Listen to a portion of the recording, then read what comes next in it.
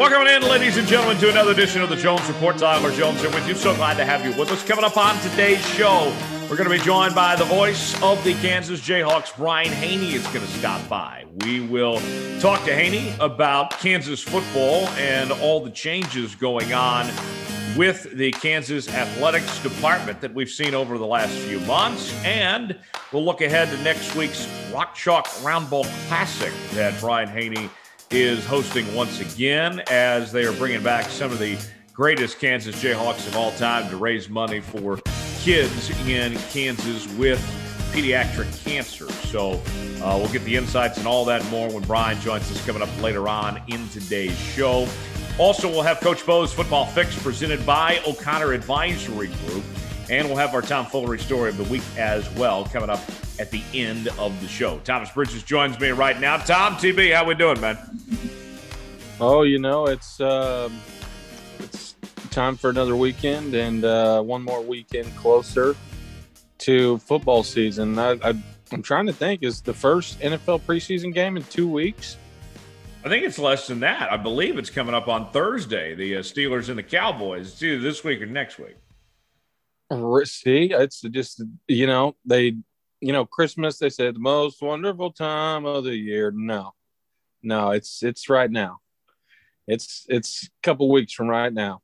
It's the most wonderful time of the year. We were just talking before we went on the air about the fall. And as much as we're enjoying the summer of Jones, we're ready for football season to get here. We're not going to have the fall of Jones, though, because that would be a little odd. But nonetheless, you can't have these weddings during football season, folks. I mean, that's like cardinal rule number one. If you schedule a wedding on a football Saturday or Sunday, you pretty much can just bank on that Thomas and I aren't going to be there. We're not showing up.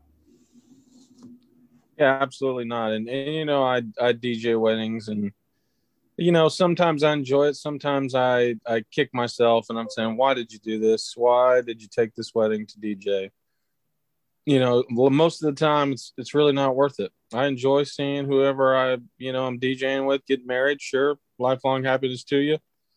But a lot of times I end up having to miss out on stuff. It's really not worth the money. Like last year, I booked this wedding for the 4th, September the 4th. That just so happens to be the first Oklahoma State football game. I have season tickets. So that's one game I'm not going to be able to make because it's, granted it's Missouri State. But Jones, this is going to be across the nation too, not just in Stillwater, even though Stillwater is the best place to do it. Tailgating is back. And full stadiums are going to be back. And it is just going to be a beautiful thing to see. And I know there was, like I said, no tailgating. Jones, last year, this is how I tailgated last year. And I've done this before, and I'll probably end up doing it again in some way because I don't have a spot on campus, and probably not for a couple of years just because, you got to get there early and you got to have a setup. And I can't fit all that in my Sonata. And that would be kind of weird to see a one car type deal. But that being said, last year, this is how I tailgated. I went to Brown's Bottle Shop in Stillwater, go-to liquor store, got a bottle. I would go to the gas station across the street, get a 32-ounce cup, fill it up halfway with like Coke or Dr. Pepper. Then I'd take the bottle, pour the whiskey in.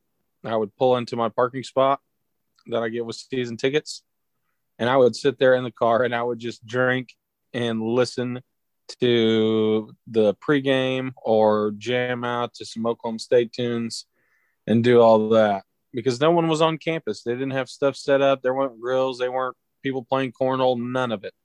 And now this year it's going to be because if you don't have a tailgate, you just walk through, you walk around campus, you might know somebody or, just hang out. And I am so ready for that this year, except I'll miss the first game. But anything else than that, going to Boise State, just got my tickets for Oklahoma State at Texas. Jones, I'm telling you what, don't you ever get married in the fall because, I don't know who Oklahoma State's going to be playing in a couple of years. Maybe they'll play in the Pac-12. And, if you end up getting married in the near future, I can guarantee you that I'm not going to miss Oklahoma State at USC to come to your wedding. Oh man, I'll be in LA. I would think that you're basically just asking to get divorced if you get married in the fall. Like that is a recipe for disaster. I mean, there was one time not too long ago when back when I was covering Kansas football and such, and that a buddy of mine asked me to come to his wedding, and it happened to be the same night that KU was playing Memphis. And I said, no, I got to work, I mean, I got a football game to watch, and he couldn't believe it that I would choose that over going to a wedding. I'm like, well, one, it's my job. Two, I mean, I'm not the one that's scheduled to go to have a wedding during football season. I mean, that's just cardinal rule number one. You can't do that. That stuff doesn't fly. Now, the tailgating stuff, man, I'm so ready just to tailgate and go hard because, Tom, I have not had the luxury of doing a whole lot of tailgating the last few years because I've been covering these games, being in the stadiums and been in the booth. Right. And now I got a football season where I'm not working these games. I can actually enjoy being a fan and such. I've made all these trips to Arrowhead the last few years where I just smell every possible barbecue smell imaginable outside the stadium going to a Chiefs game. And I'm like, why can't I just stay out here? Why do I have to go work, And now I finally get to experience it. It almost feels like a whole new world for me, what I'm about to see here this football season. Yeah, it's going to be pretty wild. No, I mean, I know you work some Saturdays, maybe every Saturday, I forget. But, I mean, hell, Lincoln's not that far away, and I can guarantee you that Nebraska fans show up and show out. So that would be even pretty cool. Oh, yeah. To get to go there. And I don't know, how far is Lincoln from Omaha? Like 45 minutes to an hour. Yeah. Oh, right. See, there you go. And that's going to be a good time. I mean, they have however many sellouts in a row. I forget what it is. Maybe that record stopped. I guess you can't really count COVID. But yeah, I forget what that record is, but that's got to be a good time. Oh yeah. Yeah. Lincoln's on the list. I'm going to do what I can, try to get to Lincoln, Iowa City, and Ames. And then, of course, try to go home to Lawrence as well at some point, if I can. That's kind of the list for me this year. And then maybe a Chiefs game or two as well. And I'm going to New Orleans Labor Day weekend and going to the OU Tulane game. So that'll be my agenda for football season looking ahead. But that's a great way to transition to a start to today's show. As far as traveling goes and new experiences and such, it appears that Oklahoma and Texas will be the 15th and 16th members of the Southeastern Conference beginning in 2025, as on Thursday, both schools officially received invitations with unanimous 14-0 votes from all SEC schools to invite OU and Texas into the league. And this all happened so fast, Tom. I mean, it was a week ago that this news breaks that they're working on this, that it was an idea. And what we've come to find out was that this wasn't just something that happened last week. This has been going on for at least 6 months. It just now happened to leak out. And it was somebody from the Texas A&M side of things that let the Houston Chronicle know that this was going on in an effort to try to stop it from happening. And it was just a little too late at that point. We get the news when Texas A&M, their head coach Jimbo Fisher's at the podium at SEC Media Days that they're looking to make this move. And at that point, it was already the 11th hour. There was nothing Texas A&M could do to stop Oklahoma and Texas from entering the SEC. And what a week. I mean, you talk about Monday, Oklahoma and Texas say that they're not renewing their grant of rights with the Big 12 Conference. The conference asked them to renew it past 2025 to 2030. They say no. Tuesday, they both formally apply for membership. Thursday, the yes votes come in. And then Friday is the expected Board of Regents votes of both schools to say yes and accept those invites into the SEC.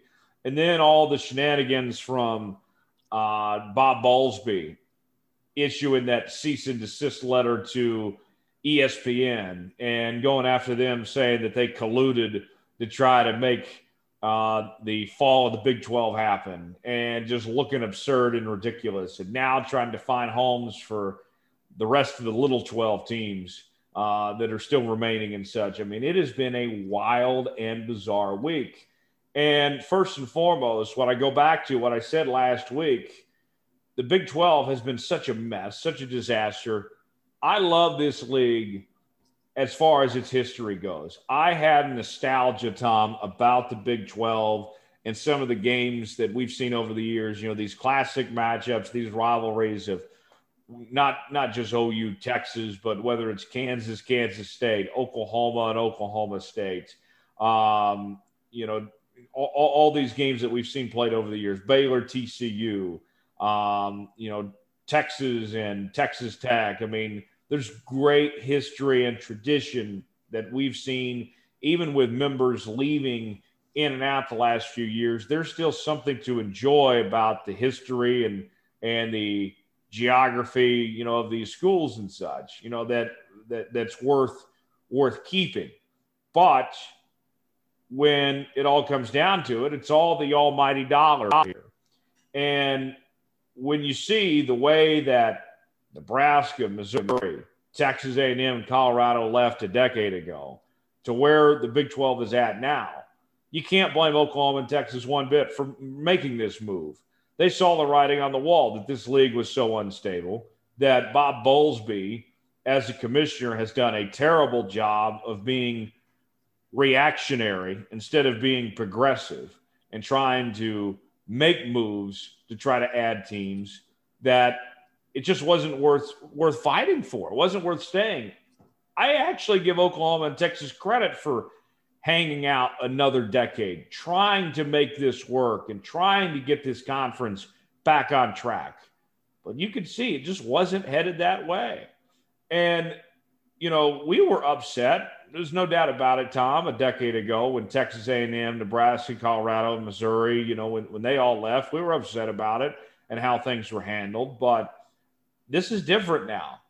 Oklahoma and Texas tried. They tried to make this work and give it a shot, but it just didn't. The Big 12 failed. Point blank, plain and simple. This conference, its leadership failed them, and there's nobody to blame but the Big 12 itself for Oklahoma and Texas leaving. And now Oklahoma and Texas leave for greener pastures. You go to the SEC that's got more money than anyone else. They're already the best conference in college football as is. Now they're only going to get even better than what they've been. They're only going to get richer than what they've been. You know, does it suck to see a lot of this stuff a lot of great history and tradition? Yes, it does. But you know what? You got to look out for yourselves.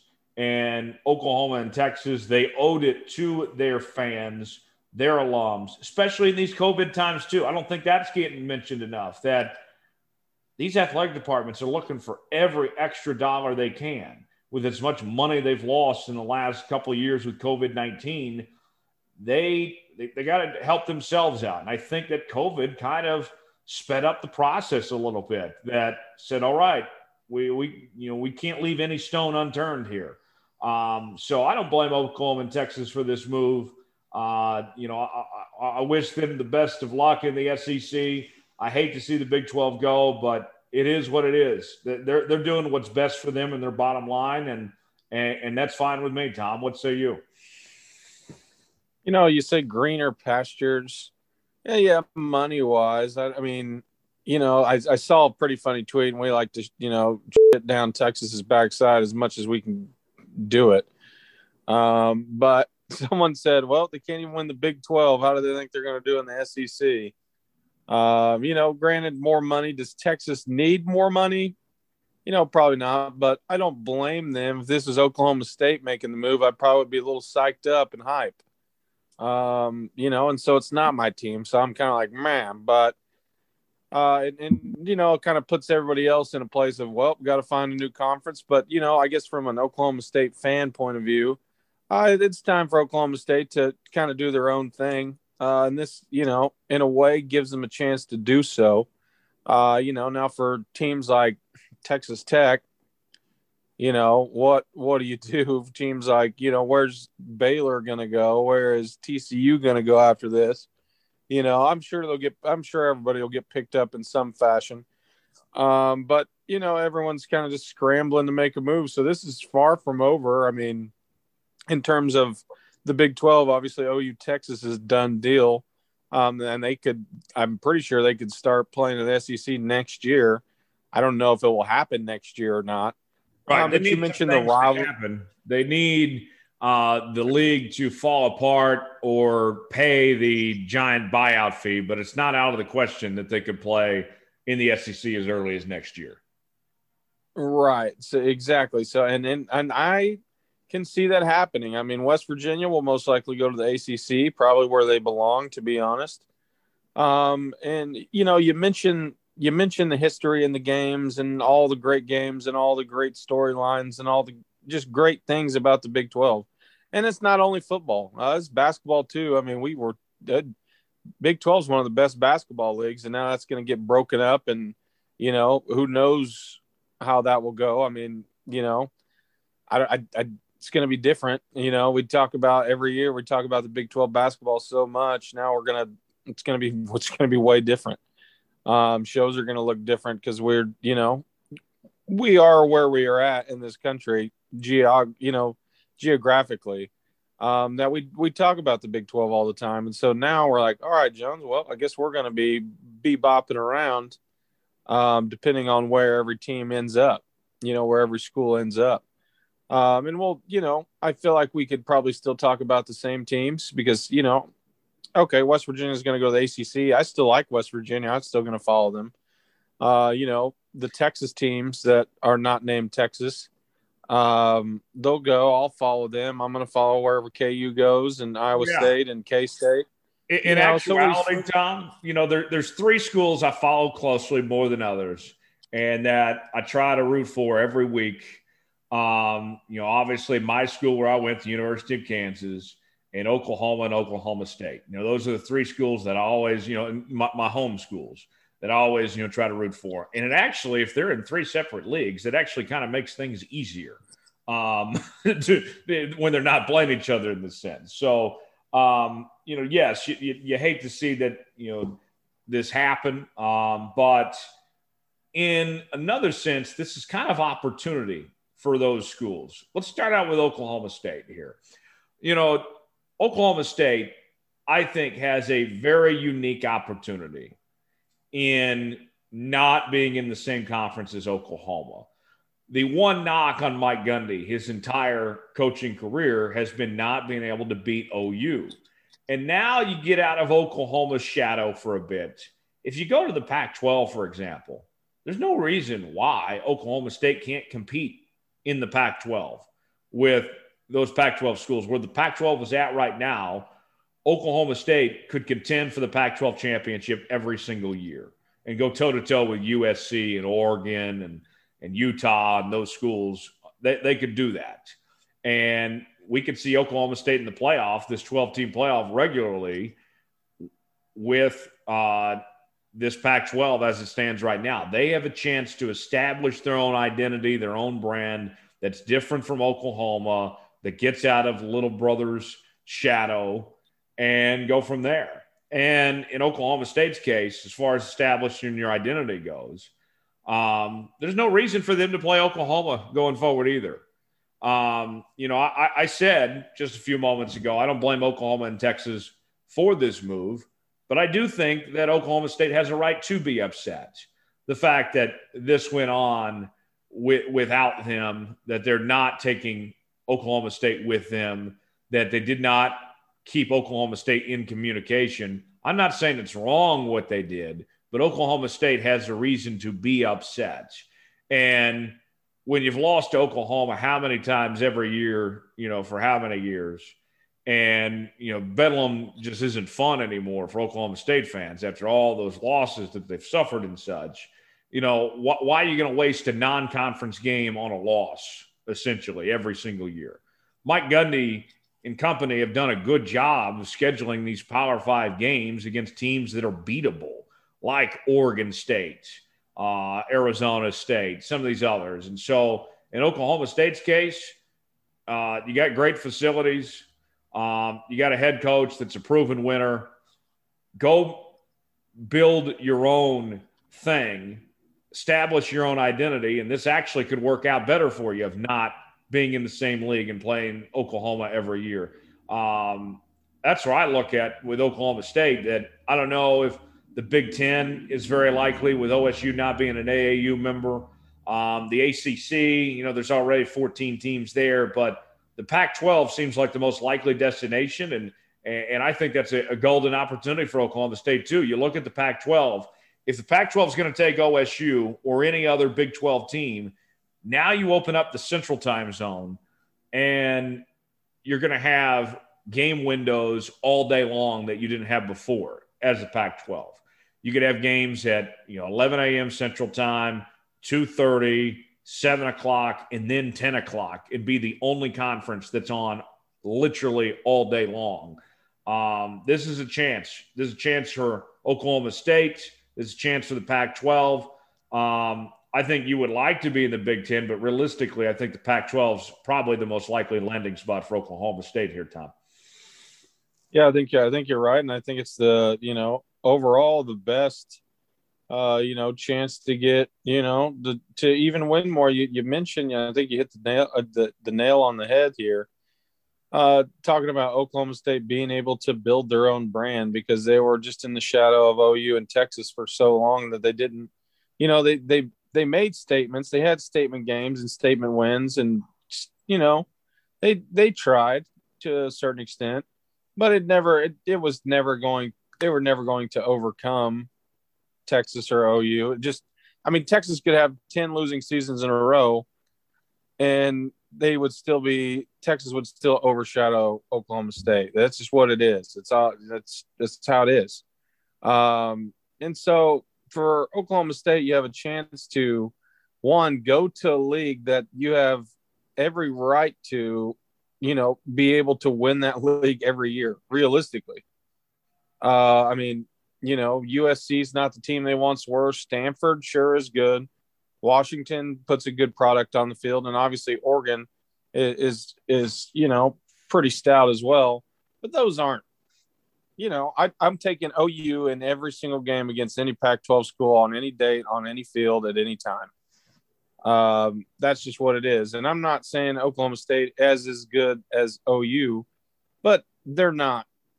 They can outright win the Pac-12. I would even say Iowa State would be able to do it. And I would even say Texas on a good year could win the Pac-12, no problem. So maybe I'm trashing a league that I'm not even in yet. I say but Oklahoma State. But for the Pac-12, you mentioned too, this is a bonus for them. They could even pick up other Big 12 schools, and you said, have a game slated at each game interval all day. It doesn't have to be the Pac-12 after dark anymore. Granted, I'm sure some of the games, if they make it to the Pac-12, will be. And, I'll be up at 1 a.m. drunk off my ass rooting on OSU. The only thing that changes there is the time of the day. But at that point, Pac-12 should do it. For one, if you pick up Oklahoma State, you get your Oklahoma recruiting trail. Sure, it's not crazy, but a lot of Oklahoma State players, they come from North Texas. And if you pick up a team like Baylor or a team like TCU or a team like Tech even, there you go. There's your Texas recruiting trail. You get it bigger. A portal opens for them to establish a wide range across the whole Western United States and even into the Midwest. So I think it works for both parties. Sure, I would like to play in the Big Ten and be able to go to the, OSU versus OSU at the Horseshoe. That would be awesome. You bet your ass I'd make that trip. I'd be going to the Big House every other year to watch Oklahoma State versus Michigan. 100%. That would be great. It would be cold, but it would be awesome. And I would check off a lot of stadiums. But Jones, I'll tell you what, we talk about getting married during football season. And we talked about this before the show too, just to circle back just for a second. Listen, I might skip an Oklahoma State game if they're playing Missouri State and it's your wedding. I might say, you know what? Or if they're playing a team like UTSA, whatever. Okay. I'll skip a game if you're that close of a friend. I'll tell you what game I'm not going to skip. Every other year, if they're in the Pac-12, Jones, I will be at the Coliseum watching Oklahoma State versus USC. And you know what? Even be better in the fall too? Going to Eugene. So there you go. We go to the Pac-12. I'm being Malibu, West Coast Highway. I'm going all out. I'm going to the West Coast. Now, before you get too excited about going to the West Coast, let's reel this back in for a second. In the remaining teams, the little 12 that's left of the Big 12. I think one of the things that folks made a mistake about was just a week or two ago was assuming that everything was going to be okay and that this all was just going to hold up together and OU and Texas were just going to be okay and stick around and such. And obviously that wasn't the case. And logically, we think, okay, Oklahoma State to the Pac-12, that makes sense with probably about 4 other Pac-12 schools. Kansas and Iowa State to the Big Ten, both AAU institutions. They're in the Midwest. They have some friends in those leagues in Nebraska and Iowa. That makes sense. West Virginia to the ACC. That makes sense. All of that, I get that. But we have to take a step further and think big picture and remind ourselves, remember, this is not a geography lesson. This is a dog-eat-dog business. This is big-time college football. This is, basically the minor leagues of the NFL here. And who's to say the Big Ten is not going to go after some Pac-12 schools? We're already hearing those discussions of bringing in USC and Oregon and Washington, potentially Stanford, whatever. And then you're talking about the collapse of the Pac-12 potentially. Maybe you just have 2 super conferences in the Big Ten and the SEC. What if the SEC then counters and says, fine, we're going to bring in Clemson and Florida State or something like that? I think that, yes, we have this idea, that we've gone with the concept of college football, of so much about geography over the years and such. But in actuality, that's 1990s thinking. We can travel easier than we ever have before in this day and age of 2021. And what may sound right, what may make sense, might not be reality. I think that Oklahoma and Texas going to the SEC is just the first domino to fall. There will be some other big moves. The Big Ten will do something, I think. I want to roll out the ACC, reeling in Notre Dame. You look at, too, this new playoff format. One of the architects of it is the athletic director of Notre Dame, and they wrote in the new playoff that says if you don't win your conference, you cannot have a bye week in the college football playoff. And I'm like, wait. So you're saying that the Notre Dame athletic director was working against his own university's best interest when they're an independent? He intentionally put that where no matter what, it's always going to be tougher for Notre Dame to make the playoff. That doesn't really make sense. To me, that says there's actually good signs that Notre Dame joins the ACC and joins the conference here. I think that there's still a lot to figure out here. Nothing is guaranteed. It sounds nice for Oklahoma State to go to the Pac-12, Kansas, Iowa State to go to the Big Ten, and some of these other moves and such. But we're a long ways from being over. This is just getting started. Yeah, I think you're right. And I'd like to daydream and think of me at the Coliseum, and not only that, maybe even making a Rams game. That gives me a reason to go to LA. Just watch I could watch Oklahoma State versus, UCLA. And then I could turn around and go watch, Rams versus whoever. That would be That could be an every year trip, depending on how the schedule goes. I love to daydream about that, but you're absolutely right on big business and money talks, bullshit walks. I mean, there's going to be some changes, and I do agree that this could be the first domino to fall in Texas and OU. If it hasn't already changed the entire landscape of college football, it will eventually. I mean, so many changes. Obviously, you got the NIL, and now this. I mean, this is going to completely change, if it has, like I said, if it has not already, how we view college football. There's a very good chance it could get very chaotic very quickly. Even if you wanted to already call this unorganized chaos, you could even call it, maybe a better term would be, very much has the potential to be unorganized chaos very quickly. Teams scrambling to get it's an arms race. That's it. That's what it is. It's an arms race. And I think that we all have this idea in mind that okay, we're getting up towards 4 16-team super conferences, but what's to say that the Big Ten and the SEC don't just keep on pulling everybody in and turn this into 2 super conferences? I think that's a possibility at this point. I think at that time, do you have to change the conference name? I mean, if the Big Ten pulls in, more teams, I mean, it'd be like the joke if, we call it the Big 12, but there's only 10. Well, okay, no, the Big Ten. The Big Ten called the Big Ten. It's called it's a name. Called the Big 16. It's a brand. It doesn't really matter to me what you call the Big Ten because it's such an established history. I think it's better to have more teams in your league than your actual number, as opposed to less teams in your league than what your actual number is. I don't really care about the names as far as that goes. But with that being said, as far as the Big 12 getting in its own way, this whole reactionary thing. Think about, you go back to several years ago when Kansas State beat Oklahoma on their own turf.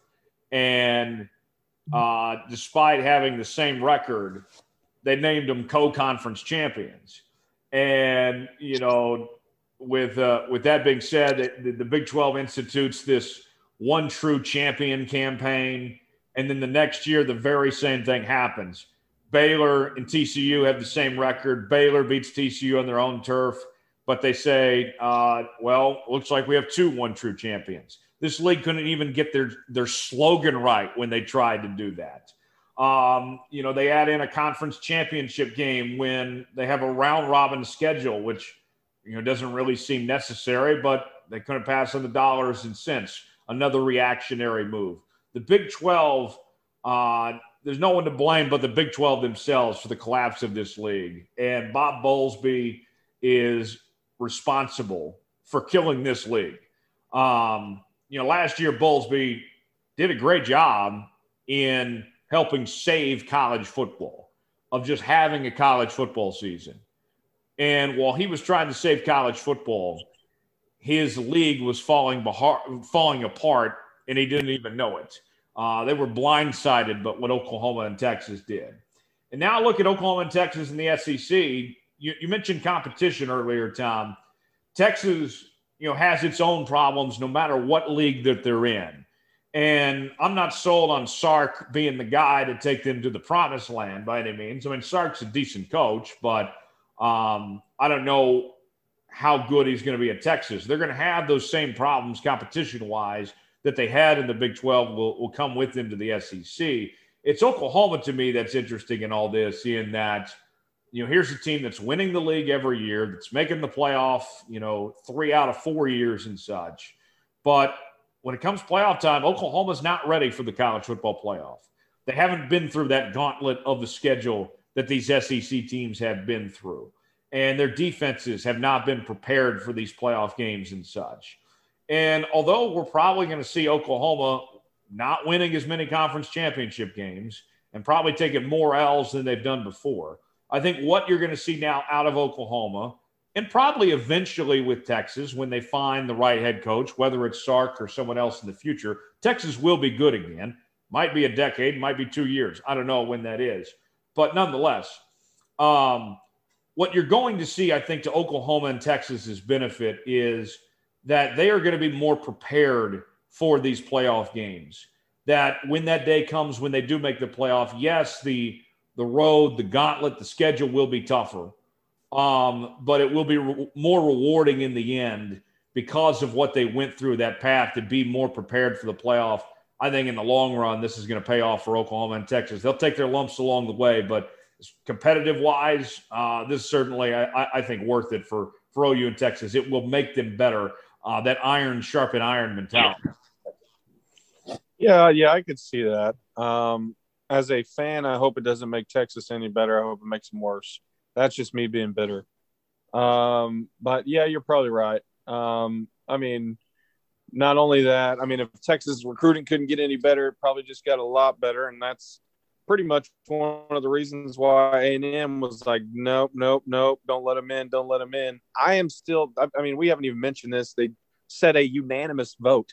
I thought A&M would pull an A&M and just knowingly know that they were going to get in anyway and just vote no just as a big middle finger to Texas. They didn't, and I'm a little shocked. Oh, man. I would have.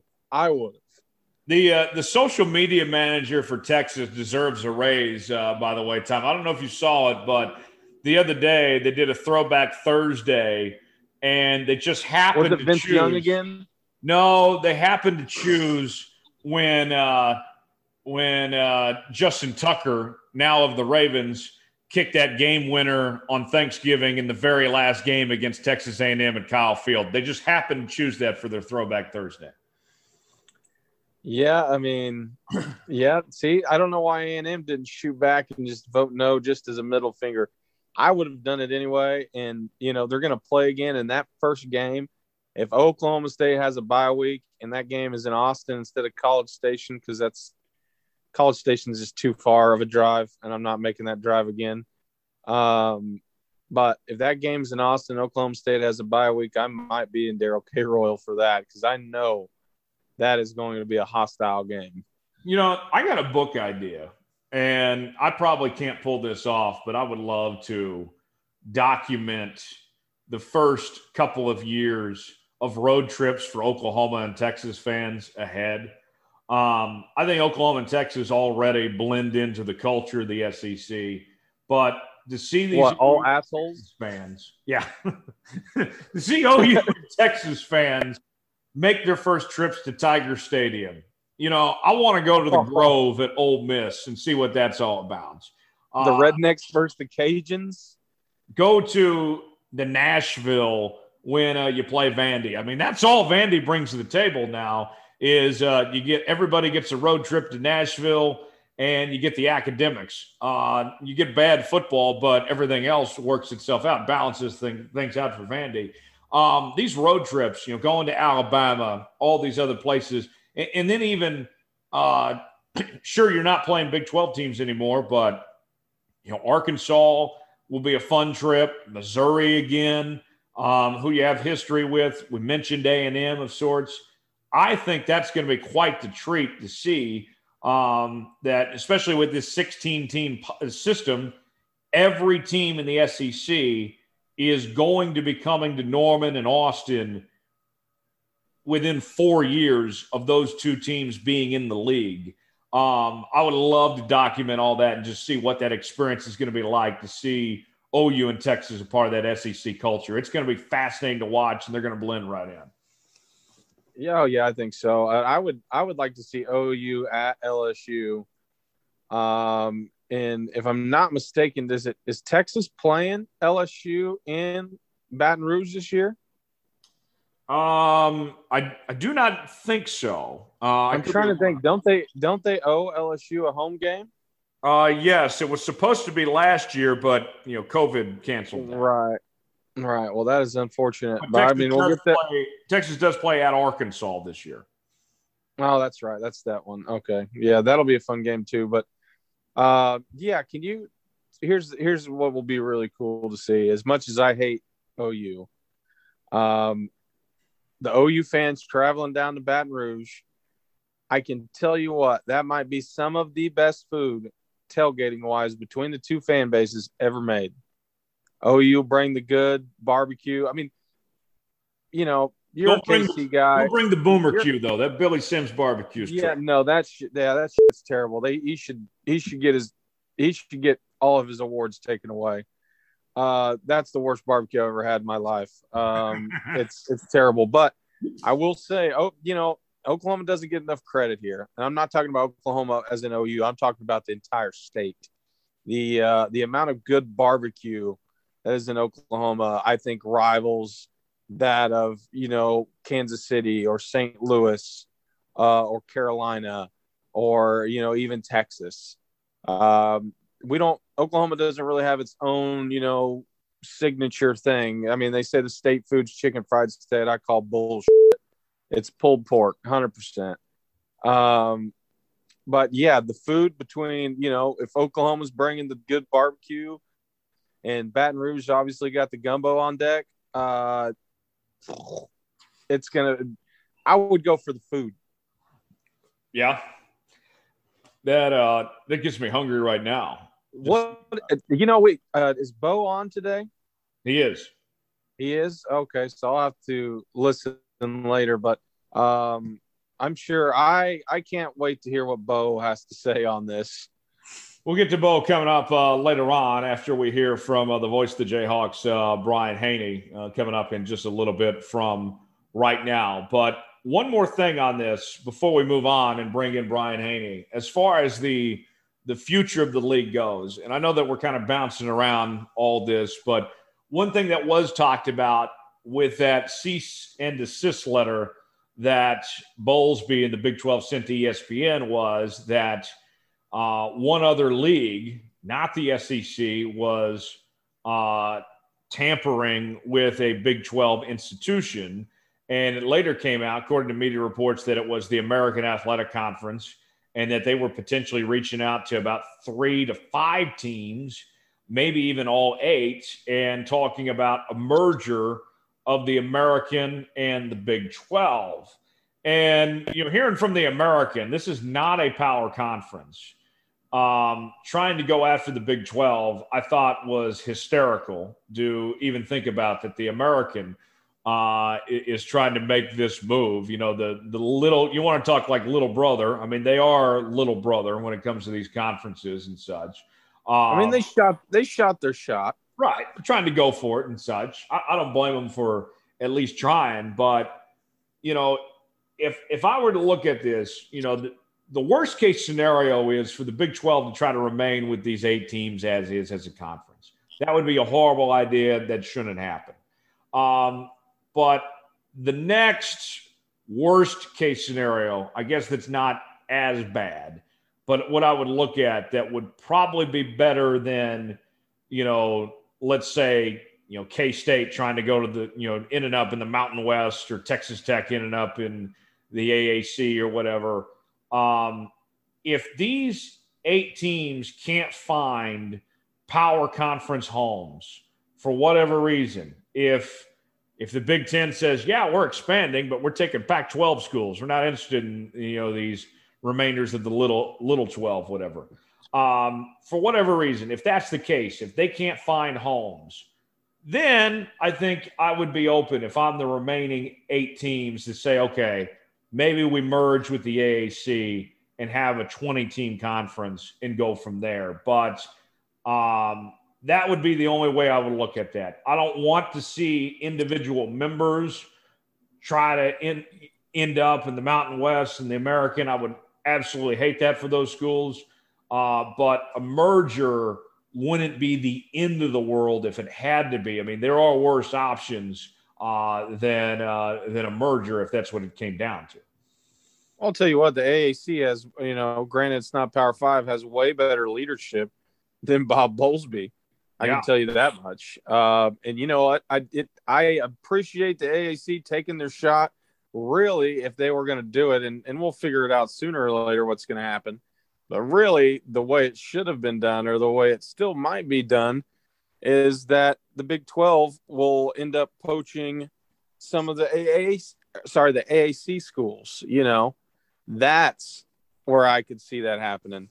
But for them to try to do that, or a merger, but for them to just try to,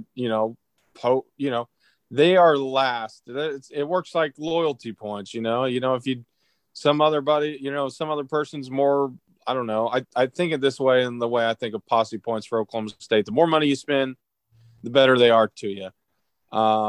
And these schools are going to go try the Pac-12 or the Big Ten or the ACC before they even look at the AAC to even go there.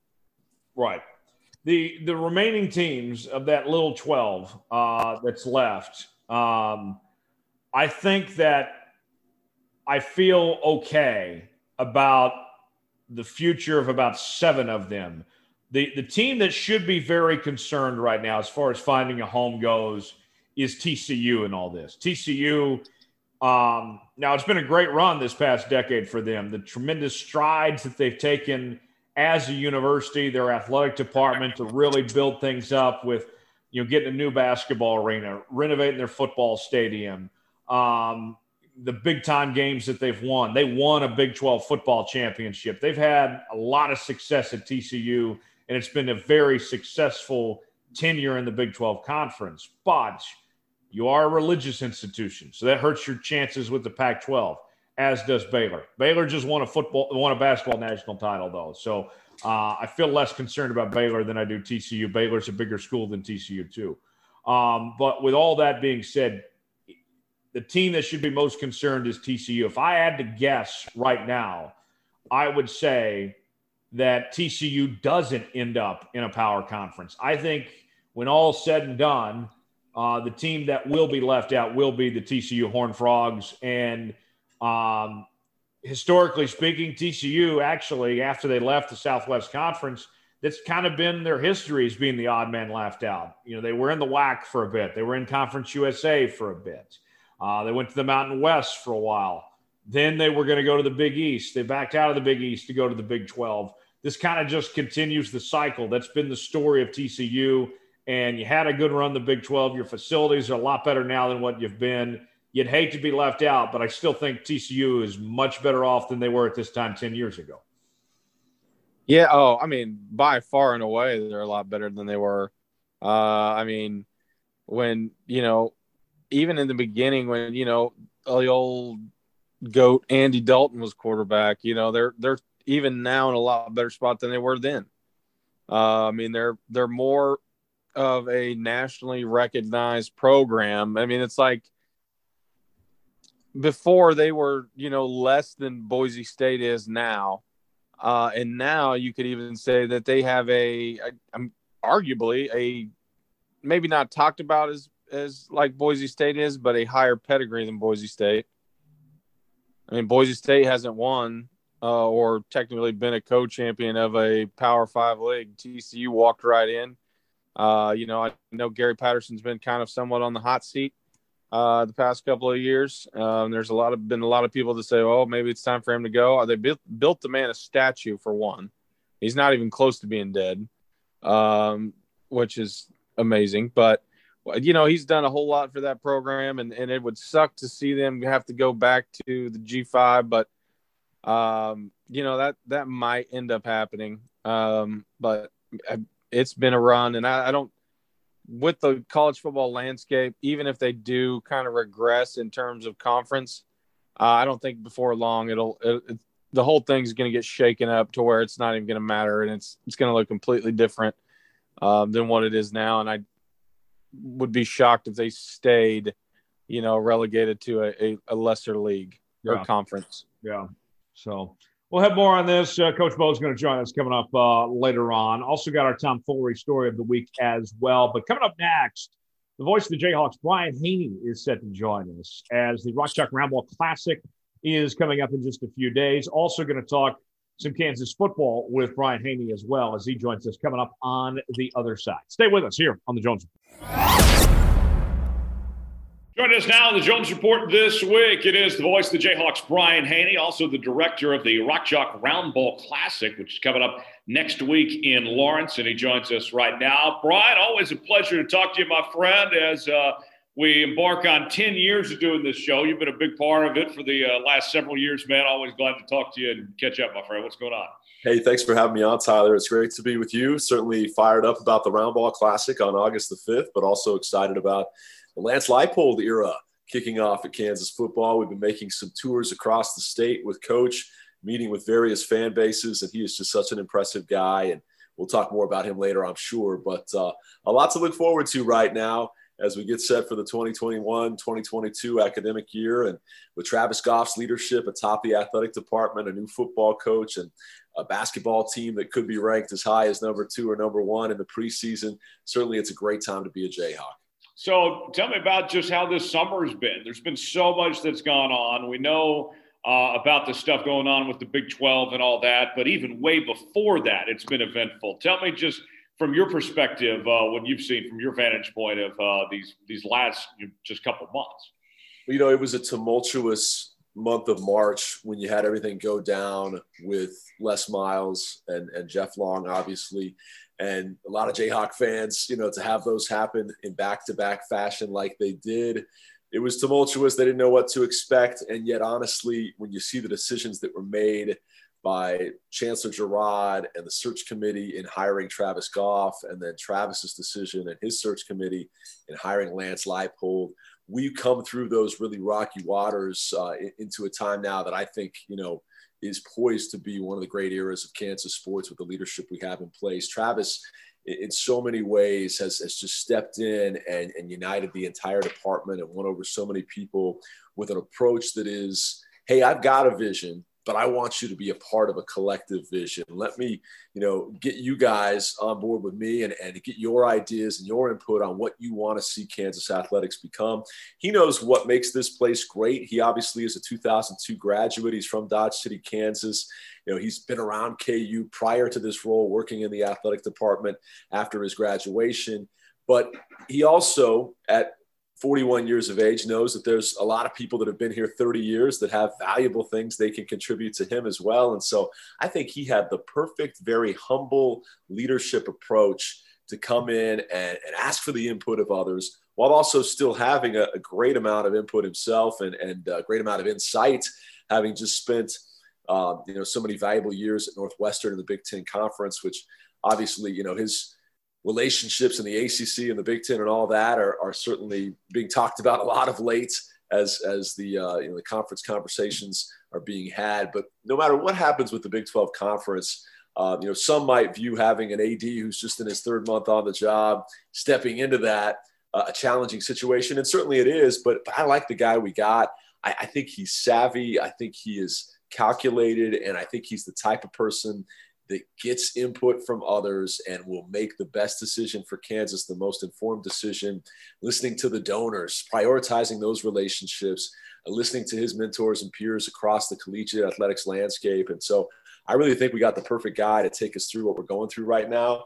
I just feel for Travis that, you know, his first 3 or 4 weeks on the job were all about finding a football coach. And now he's moving his family down from Chicago, and you'd like to settle into a groove and get set for the season. And then all of a sudden, boom, Oklahoma and Texas are on the way out the door, and all these other conversations start being had. But I will say this, as a guy that's been a part of Kansas athletics for a long time, I'm as excited about the collective leadership and just the vibe in the building. I think everybody has an extra skip in their step. They're reunited, motivated, rejuvenated in ways that I've not seen, you know, going back quite a ways, you know, and I think there's a real buzz there for people working in the building about what this can become and what we can grow it into collectively.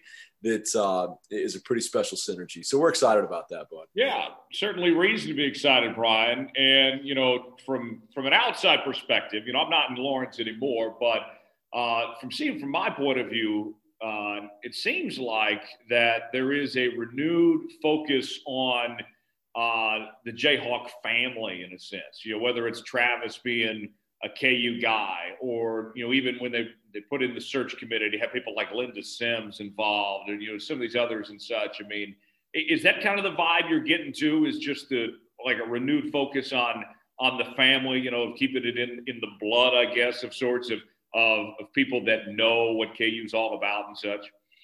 I certainly feel that emphasis. And, you never want to be so close-minded to think you can only do it with Jayhawks. You want to be able to bring folks in that aren't necessarily from here because they have different ideas on ways to get things done and that can be even more effective.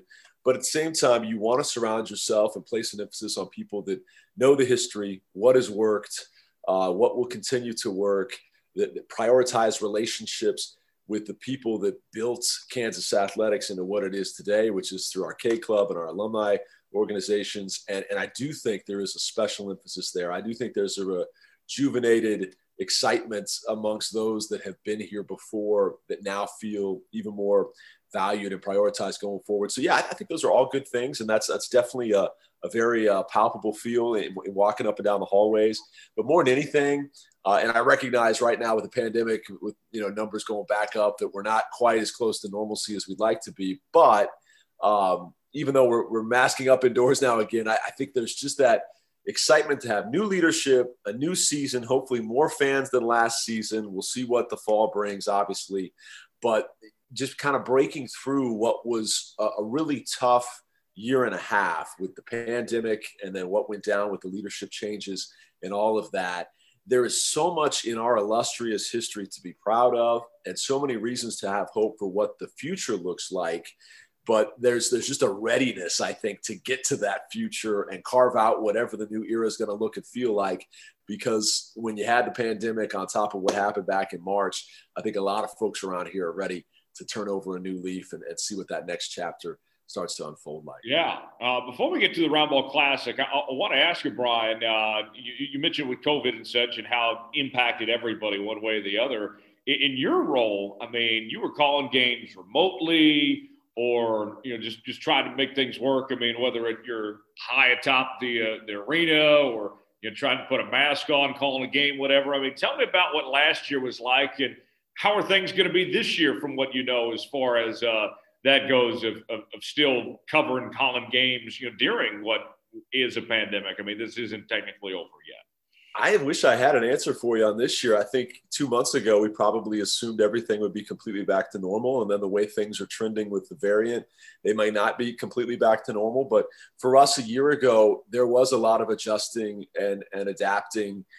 First with, not traveling with the team like we always would and not being able to have the access face-to-face to do interviews that we've always had. We adjusted to that. And then about a month into the basketball season, we're told that, hey, we're probably not going to travel you unless it's a drivable distance less than 5 hours. So everything's going to have to be called off a monitor on these road games. And that's obviously something that a lot of schools did. And there was great technology eventually that allowed that to be, I wouldn't say pretty seamless, but I'd say allowed that to be arable in a way that most wouldn't know. But I remember, the first game we ever did remotely, before we had some of the technology now that, gives you a hardwired connection and a feed through LTN that, is pretty solid and reliable. We were on a Zoom feed from Texas Tech and their camera crew was sending it to us, but we're on Wi-Fi connection calling a basketball game from the press box at a football stadium. And the Wi-Fi connection on my, little 15, 12-inch laptop screen kept getting fuzzy and blurry and cutting in and out. And I'll never forget the first time we ever had this happen. It probably had happened 6 or 7 times over the course of the year where the connection just goes black on you in the middle of a play. But it couldn't have happened at a worse time. Marcus Garrett squared up for a 3-point shot, and I dial up he takes a 3, hoping to be able to say, he makes a 3. But when he goes to shoot it, he takes a 3. Whoosh, the screen goes black. Oh, no. And it's black for 7 seconds, Tyler. And I'm sitting there waiting. And as you know, as a play-by-play guy, there's nothing more anxious than, having dead air. When you're the eyes and ears of your audience, you have to be the one describing what's going on. And so after about 4 seconds of dead air, I'm like, well, folks, honestly, I don't know if it went in or not. And the ESPN feed was on an 8 or 10 second delay. So I waited. I said, oh, it looks like it went in. So we're now down by 1. And so that happened several times over the course of the year. But as we got deeper into the basketball season, technology at our fingertips got a little bit better. And our engineer, Steve Kincaid, did a fabulous job in making things work. I remember the feed from Morgantown, West Virginia, even with LTN, cut out, and we didn't have a connection until literally 1 minute before tip-off. Now imagine how much anxiety is running through that booth back in Lawrence, calling a game at a football stadium, and you don't have visuals until literally 60 seconds before tip-off. So it was a little dicey, but we got through it. And I want to thank everybody at Learfield and our leadership that helped us, to make it as smooth as it could be. But as you well know, having done this for as long as you have, there's nothing like being in the venue. Right. If you're really going to tell the story, not only of the live action, but what's going on the sidelines with the coaches, with the trainers, what's going on just by being around them for pregame interviews and the insights and analysis you're able to gather and garner from that, we're ready to be back. And hopefully we will be back in closer to a normalcy type mode. But I don't know that it'll be completely the same for a while. So we'll just have to see what the fall brings. But it was definitely a challenge unlike any I've had before. And we adjusted like most did, but we're ready to get back in the booth at the venue going forward. No doubt. I mean, you guys did an incredible job with the circumstances, and I'm sure that you'll have another great year ahead, which will be here sooner than we know it on that front. Brian, the Rock Chalk Roundball Classic, you guys didn't get to have it last year. You did a three-point shooting contest, and this event is so special for so many reasons. For folks that don't know about the Roundball Classic, kind of give the 411 about the Roundball Classic and how you guys started this, where it's at now. Well, I appreciate the platform to talk about it, Tyler. Thank you so much. This has been a passion project for me for 13 years now. And through it, I've met some of the most remarkable people in my life that now serve on the board or on the regular list of volunteers each and every year. It's just steadily grown from its infancy back in 2009. It all started with a local youth pastor that was battling cancer, and his father-in-law came to me and said, "You got a lot of connections. Can you do some kind of telethon or radiothon to raise money for my son-in-law?" And I said, "Well, I don't know if that's the fit, but maybe there's something we can do." And I had just read a book called Roaring Lambs, which talks about how sometimes God elevates people to positions of influence within the secular realm for a reason, and they can do as much good or have as big an impact on the lives of others working outside of the ministry. And I was going through a time in my life about 27 years old or so where I was trying to decide, well, what's my legacy going to be? What's something that I'm really doing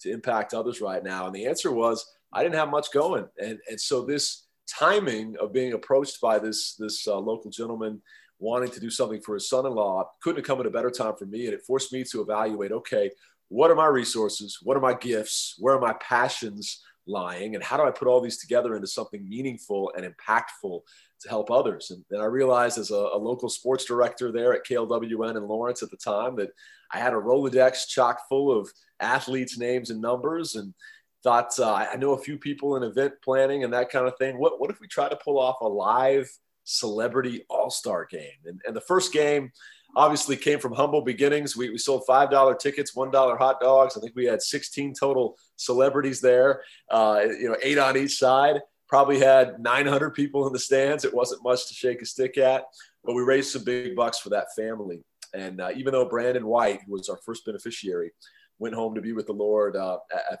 the end of a long fight with cancer, it was such a great gathering of Jayhawk talent in the name of something bigger than themselves that we decided we got to keep this going. And I saw within the hearts of those Jayhawks that came back, some of which who hadn't played basketball in 20 years, they're like, wait a minute, people still care about seeing me play? And they were excited about that. They're like, wait a minute, I can actually benefit somebody else through doing something like this? Absolutely.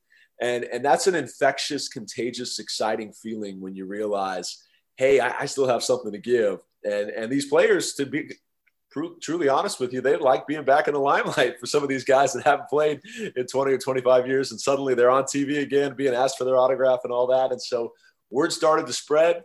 And by year two, we were raising $30,000, $40,000 with rosters of 30 plus players. And before the pandemic, this had grown into a 3-day event, celebrity weekend, with a game, a gala, and a golf tournament. I know you've been to all three and helped us promote it over the years. And in those days, prior to the pandemic, we were raising about $180,000 a weekend. So we'll surpass $1 million raised by next year. Wow. But the pandemic hit. As you said, we had to go virtual. I was really proud of what we did. There was no other school in America that put on anything like that in the midst of the pandemic. We literally had all 10 of the top 10 three-point shooters in the history of Kansas basketball taking part in that special 1-hour TV special we did through Midco. But this year, we're excited to be back live and in person. We've been planning all along for August the 5th, knowing that the Delta variant could come spiking upward numbers wise, and we'd have to be very careful. And so we put out messaging about 2.5-3 weeks ago saying that we were going to ask everybody to mask up. And I knew that was an unpopular decision with some that are ready to be done with masks and all that, but we had to put the players and the children as our first and foremost priority, especially the immunocompromised children that are going through chemotherapy. And if they're going to be in the building, we got to make sure everybody's masked up. And so we did that about 3 weeks ago now, and then found out in the last 48 hours that the USD 497 folks are going to mandate masks for everybody in indoor events of any kind anyway, because that's just the way things are trending, unfortunately. So we will have the game, but Tyler, we're going to have the game with 50% capacity as of today. And we're going to continue to monitor health and safety protocols and talk with local health officials. If we have to shrink the number down even more, we will, which is unfortunate. But it just means, watching the game on television or listening to it on the radio and supporting those advertisers is even more important, because that's how we're going to make our money if we can't sell as many tickets. The point is we want to keep everybody safe and healthy, but still put on a great show. And so we've done that. We've got a Round Bowl Classic this year, which is going to be a Friday night celebrity bowling event with 30 lanes of former Jayhawk stars with a celeb on each lane. That's kind of taking the place of the dinner this year. And so all things told, in kind of a one-off year where we couldn't do everything we would normally do outside of the pandemic, I'm pleased with how it's come together. I'm absolutely thrilled with the rosters. We've got 5 current NBA guys coming back, 12 total players with NBA experience. And some of these guys have never played in the game before, like Marcus and Markieff Morris, Greg Ostertag, who's 48 years old, but still going to lace him up and play with us, the former Utah Jazz center. We got some of the mainstays like Devontae and Ben McLemore, and Svi will be back, which is a lot of fun. So we're really fired up. And I do think that for those that aren't lucky enough to get a ticket, because there are so few tickets out there on the market right now because of the pandemic restrictions, if you have a heart for this cause, if you watch the telecast on Spectrum Sports or Cox Cable or through one of our streaming partners, please consider donating anyway. Please consider, benefiting and impacting the lives of these 3 beneficiary kids, Briella, Riley, and Matthew. And then also Baby J's Legacy of Hope is another organization that we give to that allows us to benefit dozens of more cancer-fighting Kansas kids. You can do that by buying a T-shirt online. You can do that by submitting a donation online. You could sponsor a lane for the bowling event for $300. There's lots of ways to contribute, even if you don't have a ticket. And I think when you see the stories of these kids, and we'll start putting out some biographical videos on them on Monday of event week, it's going to pull at the heartstrings and make you realize why we do what we do and why we've done it for 13 years and now going on $1 million raised by next year, because these kids are absolute warriors. They're just the pride and joy and the inspiration of the whole thing. And Tyler, I know you know this, having been in the room when we turn off the lights and we have the players form a tunnel. And we've got the Chicago Bulls serious music that Michael Jordan and Scottie Pippen used to come out to. You know how it goes. Da-na-na-na, da-na-na-na, da-na-na-na, da-na-na-na, burn, burn. Okay, that's enough singing. But the point is, the lights are out. The tunnel is formed. That music's playing. We get on the PA. It'll be Hank Booth this year, former Allen Fieldhouse voice. And he's like, and now the starting lineups for your Roundball Classic. And then instead of talking about the kids, or rather the players, he says, here are the kids. It's like standing in at 2 feet, 6 inches tall from Topeka, Briella Hayes. And the crowd just goes nuts. And the kids become the stars of the show. Yeah. Yes, it's great. You've got, a Laker, a Clipper, a Thunder player, a Hornet out there, but the kids are the stars. And for that moment, for that evening, they're not thinking about chemotherapy. They're not thinking about the daunting, challenge and journey in front of them with cancer. They're getting bounced on Bill Self's knee like we've seen him do over the years to some of the younger kids. They're getting high fives from Baby J. They're getting standing ovations from a capacity crowd. That, to me, is what it's all about. And then whatever happens in the game after that, however many dunks or threes that are hit, it really doesn't matter. It's about making those kids feel like $1 million and hopefully raising $100,000 to help them with their medical expenses. And what's a really tough hand to be dealt, not only physically, but financially, when a lot of parents have to quit their jobs because they're dealing with trips across the state to Children's Mercy Hospital and they can't afford to work and be at the hospital at the same time. That's why we do what we do. And so hopefully folks will get on board with that and be a part of it next week. Brian, you've dealt with a lot of these kids over the years, and their stories are all incredible and so, touching. Tell me, what comes to mind? What are some of your favorites, some of the kids you've worked with and some of their stories of the moments that they've had at the Roundball Classic, Brian? Well, that's a great question, Tyler. There's certainly special relationships that I've built with a lot of the kids, and one of the closest of which was a young man that just passed away a couple of months ago, Nicholas Parscale. Many in the sports online community knew him as Nick the Brave because he had a podcast interviewing his heroes about positivity. And he and I and he and Bill Self developed a really close bond, and some of that was publicized, but he's one of my all-time favorites. In terms of in-game moments, though, involving the kids, we had a Sports Center top 3 moment happen at the game that made it all the way to Bristol, Connecticut on Sports Center when about 7 years ago, there was a young man named Levi Ross, and Levi was 18 and had a terminal diagnosis. He had a huge tumor in the back of his neck that almost kept him from being able to move his head, and it was growing rapidly, and he knew he didn't have a lot of time left. But he told his family that one of his last wishes was to be able to take a summertime road trip and drive down Highway 1 in California, going down the coastline with his best friend and make some memories. And one problem, no car. And so Crown Automotive, our great partner, Miles Schneer, and everybody over there at Crown, we got together and we rigged what is normally a half-court shot to win a car contest. We rigged it to where we drew his name intentionally. And then rather than making the poor kid try to shoot it from half court when he's got this cancerous tumor in the back of his neck, we said, you know what, how about instead of making a half court shot, you throw an alley-oop dunk? And how about you pick any player you want on the bench to be on the receiving end of that dunk? Well, he picked Ben McLemore, who at the time was with Sacramento Kings, now a Laker. And he lobs up the perfect alley-oop dunk. Ben throws down this vicious slam. The crowd goes wild. I see a couple of players with water welling up in the edges of their eyes, and they weren't chopping onions. I mean, they were absolutely getting emotionally touched by this. And that's a special moment when you realize the impact that you can have. And I think some of these players, found out that night. And to this day, Ben's been back every year. Ben has been one of our biggest contributors in terms of his presence, his finances, everything.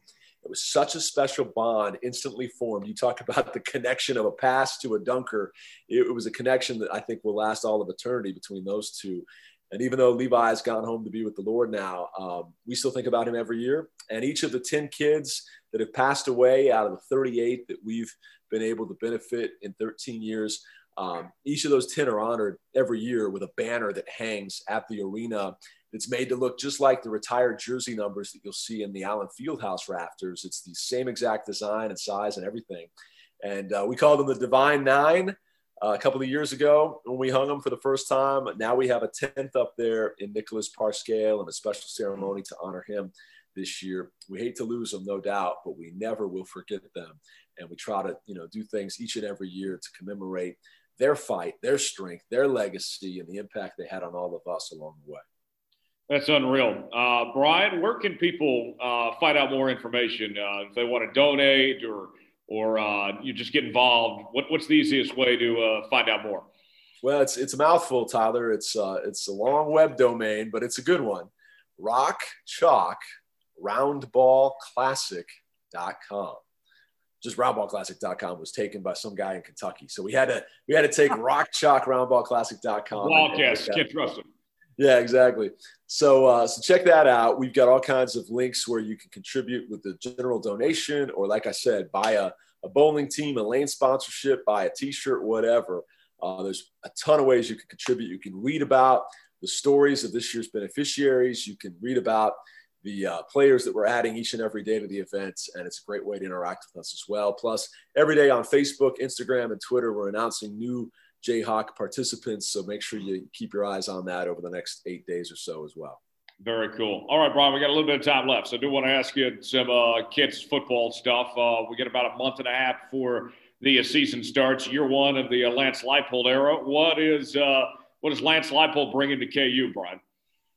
I think the best way to describe Coach is we've tried everything at Kansas in the last 13 years, on the heels of the Mark Mangino reign that had Kansas winning 20 games in a 2-year stretch and the first and only back-to-back bowl seasons in program history.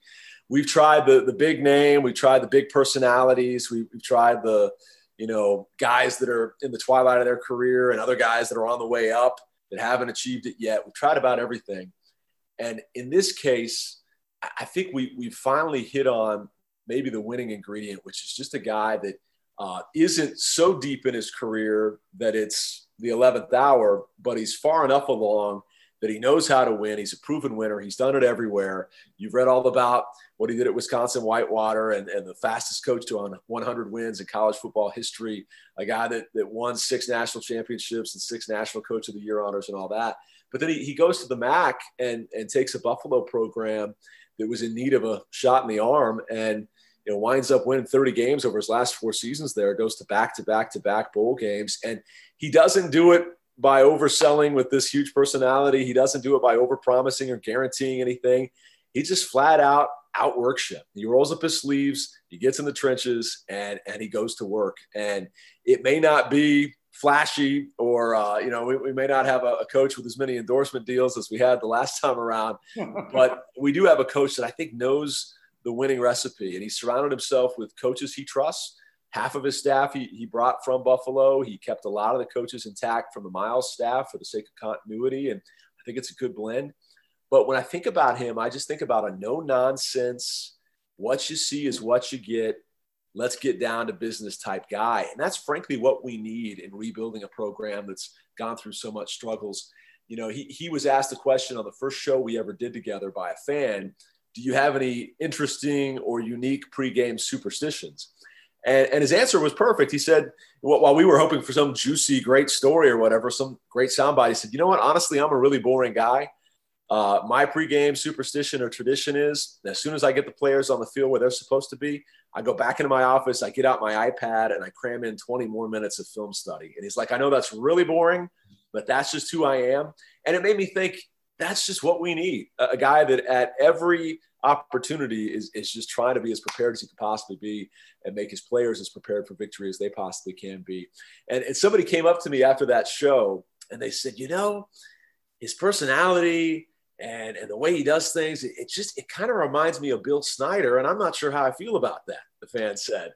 And I said, well, I'll tell you how you should feel about that. You should feel great. Because if you went to a K-State fan and said, your next head coach is going to remind you of Bill Self, of course they'd take that, right? And I think the common denominator that this fan was tapping into with his comparison was simply that no flash, all substance, and let's just get down to business with a formula on how we think we're going to win and not let any outside distractions get in the way or pomp and circumstance. Let's just outwork you. And I think that's Lance Leipold to a T. He's a family man. He's an unbelievable man of integrity and character. And he's surrounded himself with coaches that are the same way. Players are bought in. I know we lost 3 guys, obviously, to the SEC with transfers. But if you look at the timing in which he came in and the era that we're living in college football, where you can just up and pack your bags and leave the next day without any repercussion at all, I think his ability to retain as much of the roster as he did was fantastic. And yes, those were 3 tough losses, 3 of our best defensive players. But overall, the buy-in he's got in that locker room is tremendous. And once he's able to add his own players in his own full recruiting classes, with a full year to do it, you're going to have less and less guys leaving because they're more vested because they came in with this particular staff of coaches in place. And I think that's how a program like Kansas that's on the opposite end of the totem pole is able to weather the storm in an era where unfortunately the rules are set up to make the rich richer, where you can poach and pilfer whatever you want without repercussion. You need to get your own guys in there and then get them invested and entrenched in what you're building. And I think that's the type of approach he's going to take. And hopefully for Kansas, that's the type of results he's going to bring. Yeah, last thing we'll end on this. I mean, you mentioned that, yes, they did lose some guys, but there's still some decent talent on this roster. And getting, close to that 85 scholarship number, which they've been trying for years and such. I mean, I know that we've been here before, Brian, but I feel reason to be optimistic about the future of this program and that we'll see them have some moments this year. Yeah, I think so. Absolutely. It's a challenging schedule, certainly. But I think there's a chance in that first month to make some headlines. Obviously, we owe Coastal Carolina a couple of games after they've come into Lawrence twice now and gotten us. And they'll have a chance with South Dakota and Duke as well. And Baylor comes to Lawrence in that first month. And so there's some opportunity there. And I think like it does come down to every year with every team, what's it going to look like under center? Who wins the quarterback battle and how dynamic is he and his leadership of that offense, especially with a new coaching staff and a new offensive coordinator and all of the above. Is it Jalen Daniels and his job to lose? Is it somebody else that they brought in, like Bean out of North Texas? Could he be the guy? But I think obviously you've got a lot of talent around them. They fortify the offensive line. I like the running back stable. I think there's some capable pass catchers as well. And defensively, even with the losses I alluded to, Kenny Logan's back there to help anchor it. And I think there are more pieces in the cupboard that he inherited than meets the eye. So I'm not going to sit up here and predict, bowl eligibility in the first season. But I know that Lance Leipold would be disappointed if I didn't think it was possible, because we sat down and had a meeting. We were laying out all of the shows that we have for Hawk Talk with our network GM, myself and Coach. And the network GM was like, well, Coach, we have 13 episodes, one preseason episode, and then one for each game. And he said, well, when's the bowl game episode? And we both kind of looked at each other like, well, we haven't had one of those in a while. And Coach was dead serious, like, hey, you got to schedule that one too. And we're like, okay, we'll get right on that, And so he has that mentality. And he has that mentality from the jump. No matter how daunting of a task it may appear to be on the outside, they're setting up to build a winner and build a winner fast. And so I think they got a chance to be very competitive this year, surprise several teams, and hopefully come out well ahead of what the outside perception of what KU football can be happens to be in 2021.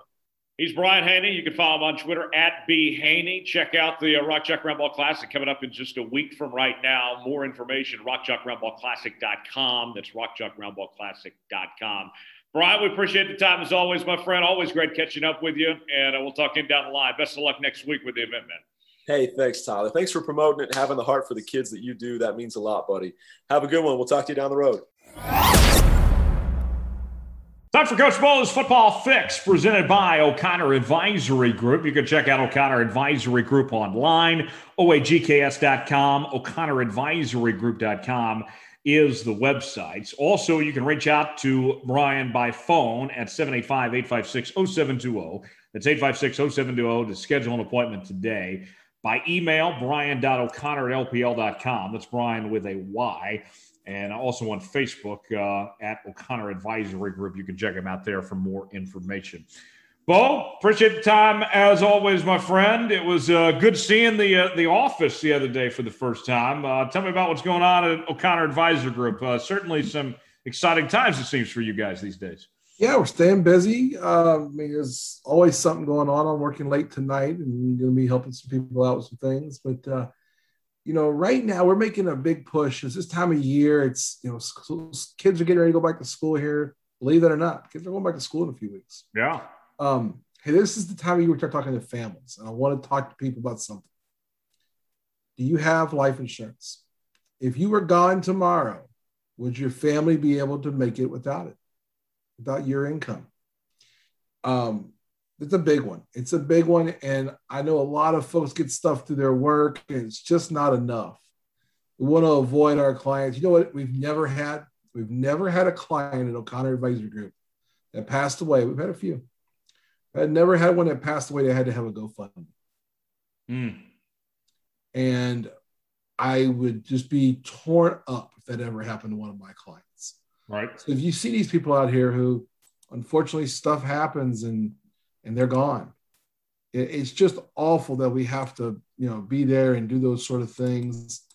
But don't be the burden to your family. Give me a call. We're going to get you taken care of. We'll get you a quote. We'll get you running around. A lot of companies are waiving medical exams right now because of COVID restrictions and some different things there. If you got clean health, we can get you through quickly. I got a guy through in 4 days, a couple of days this week on a $2 million life insurance policy. And it can be term, it can be whole life, it can be anything you're looking for. We got access to 75 different carriers, all sorts of competitive stuff we can do. Give us a call. Let us help you out. Protect your life, protect your family, and everything you do for them. Let us be your partner in helping with that. ConnorAdvisorGroup.com, OAGKS.com for more information there.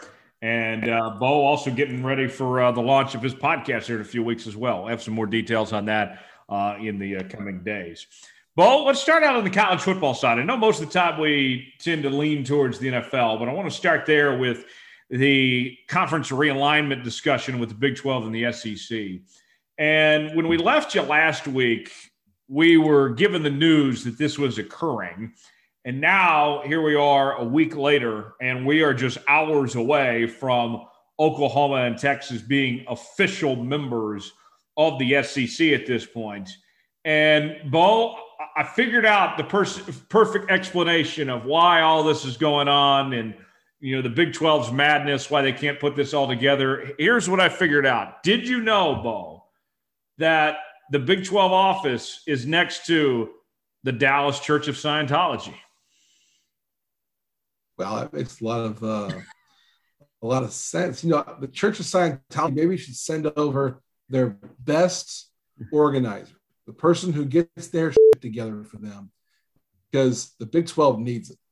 The Big 12 has no vision. Maybe they need to read some Ron Hubbard. I don't know what to tell them. I mean, anything they can do. Help me, Tom Cruise. Yeah, help me, Tom Cruise. So Ricky and Bobby for you there. Yeah, the Big 12 could use Tom Cruise, anything they can get their hands on right now. Help them out. This is the most poorly run organization I think I've ever seen in sports. I mean, I've seen youth football programs and seen they know what the hell they're doing more than the Big 12. I got a kick out of it. I know we talked about it yesterday that offline we were talking, and I said something about I saw Bill Snyder tweeted out, you know, have patience and have confidence in the commissioner and the presidents of the universities. I just simply tweeted him back, look, no offense to you, coach, but he's the biggest problem you got. I mean, plain and simple, there's just no vision. That's insulting. It is. It's no vision has been the Big 12's calling card since the beginning.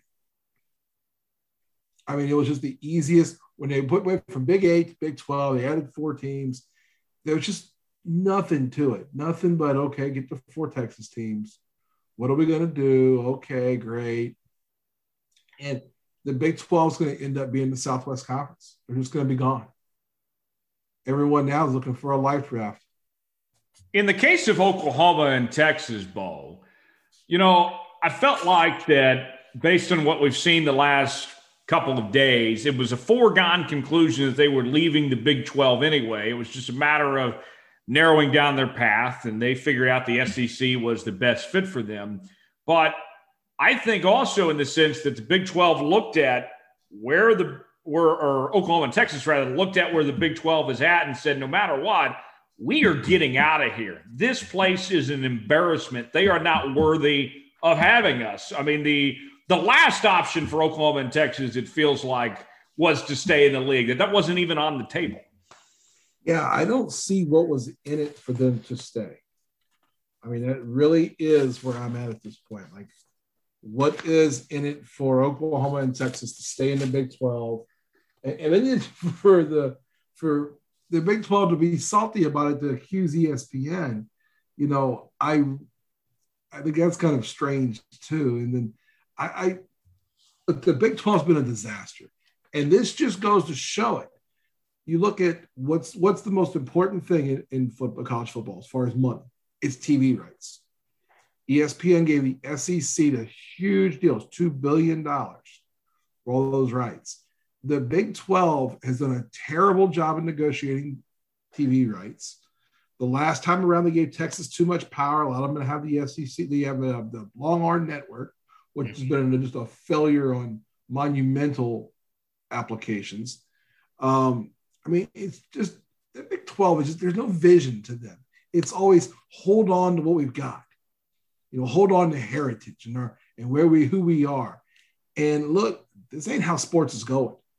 And it's not just college football, it's everything. It's college basketball, it's the NBA, it's the NFL, Major League Baseball. Everybody's moving forward. Everyone's trying to find out what's better, what's going to bring in more money, what's going to put more eyeballs in the product, what's going to sell more merchandise, what's going to sell more tickets. And the Big 12 has done the worst. And they were not going to get a big contract from Fox. Fox is going to spend all the money on the Big 10 and the Pac-12. So now they're running fourth in a 4-dog competition. They don't have, from there, you look at it and go, okay, well, you're fourth. The SEC got all the money. CBS isn't paying anybody anymore because they're going to be out of the SEC business and they're not going to pay anything. They're putting all their money toward the NFL. NBC has Notre Dame and really hasn't shown that they want to do anything other than that. ESPN and ABC is already taken. It leaves just Fox. Fox isn't going to take 3 different conferences, maybe 2, maybe some kind of a Big 10, Pac-12 thing, but the Big 12 doesn't draw enough eyeballs to compete with that. Right. Yeah. And now going forward, I know that in the Big 12 circumstance, they're thinking every man for themselves and, trying to figure out who's got an ideal home here, who's a natural fit and all this. And I heard John Skipper on a Le Batard, the former ESPN president, the other day talk about this. And as much as we want to spend time, Bo, talking about, okay, this makes sense because they have prior history or nostalgia and all that, at the end of the day, none of that really matters. The regionalization doesn't really matter that much either. It's about who's going to bring in the almighty dollar. And when you're thinking about the Big Ten, and you may say to yourself, well, Kansas and Iowa State seem like natural fits. I mean, I'm sure KU fans would love that, but in actuality, why would the Big Ten not be thinking bigger? And you know what? Why not we bring in some of those name brand Pac-12 schools? Or maybe we go for a couple ACC schools or whatever it may be. Like, why would we not think that the Big Ten, who thinks they're on the same par as the SEC, is not going to try to react just as much as the SEC would? Why would they settle just for regionally? I think that we have to keep our eyes peeled and wide open for those potential bigger moves. We can't assume anything. Yeah, I think the biggest thing, if you look at the difference in some of the conferences, I think you're right with the Big Ten. Big Ten's, we've seen reports, they're already talking to USC or UCLA and Oregon, Stanford possibly. Washington, yeah. The old argument was, well, if your conference is so spread out, it hurts your other programs when they have to travel. Granted, that's true, but that's small-minded thinking. That's the kind of thinking that's gotten the Big 12 in trouble. That's 1990s thinking. It is. It's 1990s and before that thinking of, well, we're worried about the girls softball team having to go from Lubbock, Texas to Morgantown, West Virginia. What they're not keeping their eye on the real prize. And the real prize is if you make enough money at the top, you drive enough sales, like in your normal business, you drive enough sales, you can worry about the additional costs. And they're losing out on the additional sales of having a big football product because they're too worried about the costs. They're like your penny pinching aunt, who when you go to a fast food restaurant, she's always got a coupon. It's like, hey, I don't need your coupon. Let's just get through this. Let's go. I don't need to say 50 cents on my burger. Let's get out of here. And that's the Big 12 mentality. The Big 12 is the couponers. The SEC is eating steak. They don't care how much it costs. Mm-hmm. I think that's well said. Last thing on this, just about Oklahoma and Texas in particular. What are they bringing to the SEC? We know Oklahoma's a powerhouse and, been one of the top national teams in the country for the last decade, with 6 straight Big 12 championships. Texas down right now. They've had their worst decade of football in a long time, if ever. Do you think these two are going to compete in the SEC? Where do you see them, from a competitive standpoint and a financial standpoint? What is the SEC getting out of these two schools? Well, it's a great question. With the SEC, they're going to get two great schools. I mean, yes, Texas has not been what Texas is supposed to be. And Oklahoma will be competitive. People will say, well, it's so much easier to win in the Big 12. That's true. And Oklahoma hasn't fared well in the playoff systems they've been in. They've been winning the Big 12 every year, seemingly every year. What you do have to look at is that not every team in the SEC competes for the championship every year as well. I mean, it's kind of overstated in that way. Yes, Alabama does in football. But, I mean, I'm an LSU guy. LSU lost 5 games last year. Georgia has lost games. I mean, Florida has gone through its down times. So, yeah, you're going to just see the conference is going to be more stacked top to bottom. The bottom of the SEC is still going to be a monster. I mean, think about it that way. That's what these conferences are looking at. Now you add Oklahoma and Texas. We got really 8 just really solid programs. I think they will be competitive. I think Oklahoma will be competitive more than Texas initially, but Texas is Texas, and they're going to get recruits. They're going to get players. I think that Texas joining the SEC helps them. I think they're going to get more recruits. I mean, if you look, one of the big knocks on Texas is why they were losing guys to LSU, to A&M, to Alabama in this state. But Texas is losing all of those guys because, hey, all their games are on night. There's a 3 o'clock game on CBS. But most of their games are on at night. They're getting more exposure. SEC players dominate the NFL draft. So if you're a player and you're looking forward to that, plus now with name, image, likeness, you're going to have even more ways to show who you are through the SEC and the SEC network. Even if you're talking about different non-football sports. I mean, you're going to get a better women's diver at Oklahoma than you've ever gotten because now she gets to have some of those things on SEC network.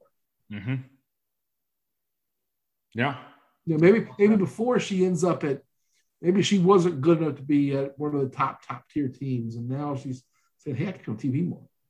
Mm-hmm. My parents can see, my grandparents can see me." Those kind of things are a big deal. We've talked a lot about name, image, likeness. This is like the third domino now. I mean, first it was the new playoff, name, image, likeness.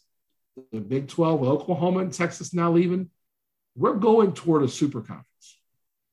We're going toward 4 super conferences. Maybe 2 super conferences. Yeah, and the casualty is the Big 12. So Big 12 fans, I'm sorry. I feel sorry for you. There's no reason for the Big 12 anymore. You're done. This is no way to conference unless only way you save the Big 12 conference is if you get super aggressive. You go down from 8 teams to 16. But what 8 teams are coming to the Big 12? It's going to have to be Memphis and Houston and teams from the Atlantic Athletic Conference. The American. Teams from the Mountain West. And that's not enough to where you're going to get a big TV contract. Right. So I think this is the death blow to the Big 12. I think it has everything to do with going back to the very beginning. The biggest misstep the Big 12 ever made was when Missouri and Nebraska left, just staying put at 10. Everybody else was willing to expand. The Big 10 expanded. The SEC expanded. Every other big Pac-12 expanded. Everyone expanded. The Big 10 the Big 12 stayed home at 10 teams and said, well, we're going to give you a bigger chunk of the rights. And that's small time thinking. That's that, as you defined it earlier, 1990s thinking. Instead, the other conferences have eaten them up. The story of the Big 12 was going to be reactionary thinking and not progressive thinking. Absolutely. That is the death of the Big 12. That is their death. Absolutely. The Big 12 the idea of the Big 12 was a really great idea. It was the old Big 8 teams, and you added the 4 teams from Texas, giving you a bigger reach. But what happened from there was now the Big 12 didn't think, well, what are we doing next? I run a business, and I'm always thinking about, okay, what's next? How do I keep Me going? too. How do I keep expanding? You and your brand, the same thing. You want to, what's next? We've got to keep the ball rolling. Mm-hmm. And when you're not doing that, you're doing a disservice to your members. Yeah, no doubt about it. Let's move on. Let's go to the National Football League. Your favorite topic, Aaron Rodgers. He showed up to camp. He's there. He had some words that were said. They did change up his deal a little bit, cut off a year from his contract, have told him that if he's still unhappy, they're going to let him be traded to where he wants to go. Aaron unleashed, and we saw the Instagram photos that he and Davante Adams had comparing themselves to The Last Dance. And, you know, Aaron made it known that he hasn't liked the track record of how the Packers handled some of their former players towards the end of their careers, the likes of Jordy Nelson and Charles Woodson, Julius Peppers, just to name a few. I mean, he aired his grievances out there. Good 30 minutes today. You know, I will say, and you and I have been consistent on this about Aaron Bowe, is that if he came back to Green Bay, he's still going to have a great year. He's still going to play 100%. He's not happy, and I still think this is the end. But now you bring in Randall Cobb. You know, Aaron's still going to be excited, give his best out there. I think we're going to see the Packers be a very good team this year. And that'd be it. I mean, they'll have a good year. They'll contend, and Aaron will say bye next year. I don't think that changed. Yeah, I think we've talked about it. I've been very consistent with what I think. I think this is Aaron Rodgers is staying for 1 year, and he's done. I think that's it. There's a shelf life there now. I didn't see the whole press conference. I saw a couple of clips, and you showed that you sent over to me, and the body language was everything I needed to know. It was like, okay, here's why I'm here. Yeah, mm-hmm. You know, when you hear everything he said, again, I haven't seen it all yet. Are you a Seinfeld fan? Did you ever watch Seinfeld? Yeah. It's like you mentioned the grievances. It's the airing of the grievances. Aaron Rodgers is Frank Costanza. Yes, it's Festivus in Green Bay. I got a lot of problems with you people, and I'm going to tell you all about it now. He needs to keep doing this. This is the Aaron Rodgers I'm here for. I'm here for Aaron Rodgers airing the grievances like it's Festivus every day for the rest of the training camp. Season, don't let it be a distraction during the season, but for training camp, I'm all about this. Let him go ahead and keep talking. But he needs to get even higher. You know, what like Frank Costanza was a Kroger.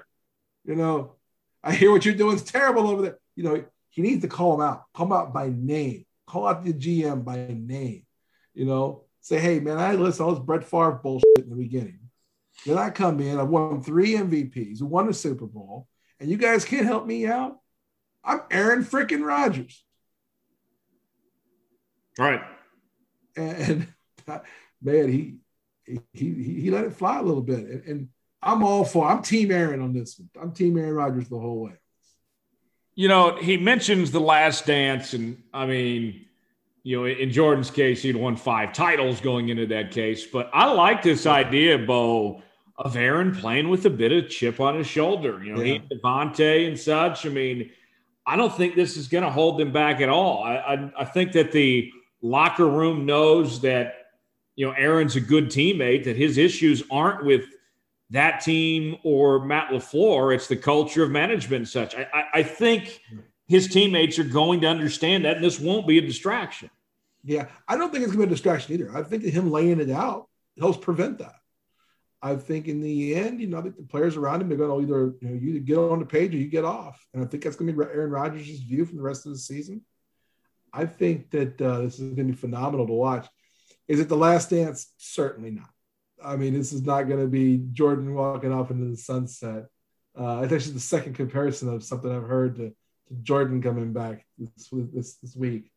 But that's kind of funny on the Aaron Rodgers thing in The Last Dance. No, I think that he's still got a lot left in the tank. He's going to play this season. He's going to end up in Denver or with the Raiders next season.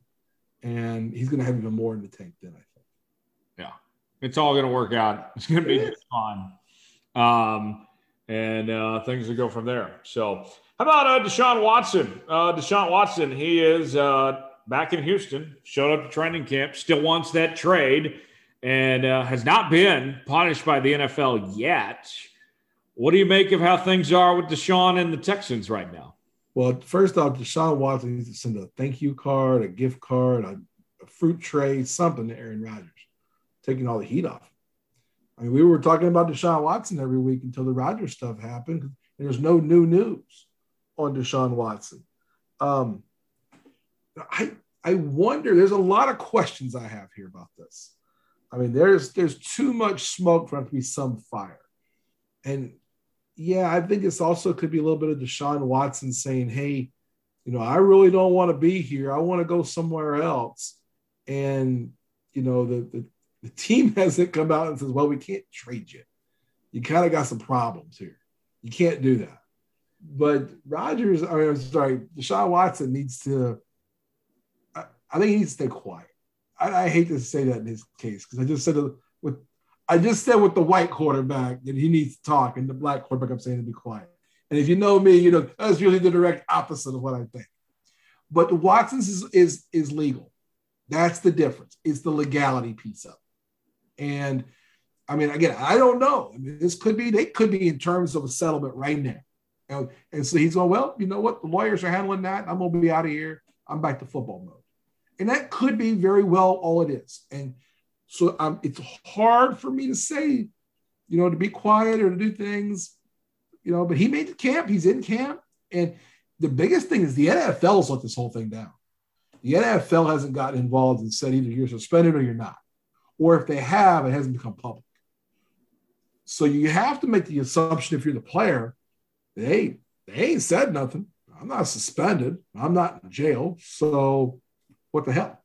I might as well go to work. Now, has the trade market, you think, changed at all? I know the Texans were adamant from the beginning that they never wanted to trade him and that they weren't listening to offers and such. Do you think that the right offer for the Texans could potentially still be out there, or is everybody going to stand pat until they know something from the league, whether he's punished or not? You cannot trade for Deshaun Watson until you know what the league is going to do. Now, if you're thinking about it, you talk to the league and get some guidance and say, hey, where you at with this? What's going to happen? We don't want to put 4 players out there in this trade or 3 players or whatever it's going to be to get a player and you suspend him for a year and a half. We're not going to do that. So all parties are going to have to be patient, but the NFL needs to do their job. Mm-hmm. Whether they're going to wait on the legal system or not, the NFL has not done a good job over the last few years of adjudicating punishment in a timely manner anyway. They seem to go fast in certain cases, slow in others. This is a star player and a player that's a big name in the league, so I can see that you're taking your time and doing plenty of diligence. Same time, back to your question of what do you do if you're the Texans? You just got to stand pat because you're not going to get a good offer right now. You're not going to get a good offer for Deshaun Watson until the legal issues are resolved. And if you take a deal now, it's because you want to get rid of it. Mm-hmm. Because no team's offering a big trade right now. None. Right. Right. And any offers that were out there before are off the table now. They're off the table. Yeah, and the Texans have got to realize that. They got to realize that. So people are talking to the Texans and they're saying, hey, are you listening? Or you want to do something? The Texans can't be going out there publicly and say, we want 5 players for him. Mm-hmm. Unless he's cleared. Unless the commissioners cleared him and said, yeah, this is all good. He can play. I feel like this is an obvious answer, but I'm still going to ask it anyway because it needs to be asked. If the Texans had to do it over again, DeShaun would have been gone months ago, right? That's where the salary cap's the bear there. Is that, if they could have gotten the good trade at the very beginning before this all came out, yeah, they should have, could have, would have. But as soon as it started, it's got to end. The trade talk's got to end. Mm-hmm. So that's a tough deal all around. I think that I've been very sympathetic. I'm always sympathetic to players. It's just the nature of who I am. But this one, it's like, okay, let's see what happens before we start talking too much. That's a big deal. I mean, that's a big deal what's going on. The NFL has to do their part, though, and adjudicate this quickly. Speaking of the NFL doing their part, Frank Clark also showed up to Chiefs camp. We know that he's under investigation. He's got some charges for a gun situation. Second time he's been charged in the state of California, and some pretty serious stuff there. He could be facing some jail time, but nonetheless, he's at camp in St. Joe for the Chiefs. For the Chiefs, what do you do with Frank Clark until the league says something? Just keep on going, business as usual with Frank Clark? It absolutely is business as usual until you have a firm answer from the NFL. I mean, that has to be what it is, whether that's DeShaun Watson, Frank Clark, or anything else. I mean, you have to just keep it moving. And then if we come to find out later he can't play, well, then he can't play. But, yeah, I think that you just keep the ball rolling. And, yeah, I mean, you can't suspend him. You can't do anything that's going to be harmful to your team right now. So bring him in, get him going, and get moving. Yeah. And just figure out things from there at that point when that battle, when that time comes of sorts. Another one for you, Dolphins cornerback Xavien Howard, solid player. He requested a trade out of Miami, all-pro at that cornerback spot. To me, I thought this was odd in the sense, Bo, that you're talking about Miami, who is coming off a playoff appearance, and they got a lot of young talent. They've shown that they've been willing to pay their guys here. This one just doesn't add up to me. Why Howard wants out? There's got to be something going on we don't know about. Yeah, that's what I think too. There's something we don't know about. There was a negotiation somewhere it didn't go well. I mean, it's kind of have to read the tea leaves a little bit. It looks like somebody went in and asked for an extension and some new money, and someone said, no, not right now. And I can see where the Dolphins are going, because the Dolphins are saying, well, we got to figure out this quarterback situation. So they're probably not wanting to extend and put a lot of money out there until they know what they're doing with Tua. But I read it the same way you are. We're on the same roadmap here. I think this is a bad extension talk going bad. And player, he thinks he's outworked his contract and outplayed his contract. Then he thinks he should get some money. I'm the guy who supports players. So I'm going to get painted with that brush the whole way. So I do get your money. But my support would be with the player in this case. I'm kind of curious, though, to see if that's what it is or if there's something else more to it. Well, and when you start to think about things, you wonder, okay, the way Brian Flores handled that Tua and Ryan Fitzpatrick deal last year, even though they made the playoffs, that was a mess, the back and forth there. And, maybe not trying to read too much into things, but it does make you question, okay, then what else is going on if Brian Flores, as good of a coach we thought he was, if he mismanaged and, made Fitzpatrick and Tua upset like he did, how he handled that, what else is going on? Yeah, I wonder. Brian Flores is, I think, a really good coach. I mean, Me too. We both like him a lot. We like the way they built that team. This is sort of the first crack in the armor here, where you just got okay, what's to happen with this? I mean, a corner is something you want to pay. I mean, to me, it's one of the four most important positions on the field. He's worthy of the money. So I wonder. I got to guess the front office thing, no. But I do wonder how Brian Flores is going to manage that. I think you bring up a good point there, because the one time we've seen some adversity in his with dealing with players, it didn't really go well with the quarterbacks. It was too wishy-washy. Yeah. So he's got to put his foot down, but he also has to put his foot down and get the backing of the team. Who's to know if maybe those two aren't getting along right now? A lot of times the coach is going to say, hey, just pay the player. Yeah. So I wonder if there's a little problem there. Last thing, as we wrap up our discussion this week at Coach Bo's Football Fix presented by O'Connor Advisor Group. Bo, I was looking at, what we have ahead. The Hall of Fame game is coming up here shortly. And, besides the Cowboys and the Steelers, everybody plays just 3 preseason games before that 17-game schedule. Format-wise, Bo, we're not going to see starters at all, or if they are, very limited in this preseason. Huge window for competition to make these roster spots. These preseason games are going to be very, very limited of those stars that we pay to see. Yeah, I mean, every team has those last few spots that are competition, or if someone just shows out and just absolutely have to keep them somehow, some way, we got to keep them, and maybe we'll figure it out salary cap wise. The other big part of it is that lots of players will now get some more tape. They're going to get more play on tape that someone else can look at, whether that's at the start of the season and they sneak into someone else's 53-man roster, or week 2, week 3, week 4, when someone gets hurt. So I think it's helpful in that way. At the same time, I've never been a fan of 4 preseason games, so 3 is fine. You don't play many starters anyway. No one plays the 4th game. I get it. You go out there, you play around. You can probably give it 2 of them, honestly. Yeah. But the biggest thing is that these games are set up for players to get on tape. And that's what it's all really going to be all about. They're not going to be fun to watch at all. If you're a casual fan, they're not going to be fun. If you're a geek, they're kind of fun.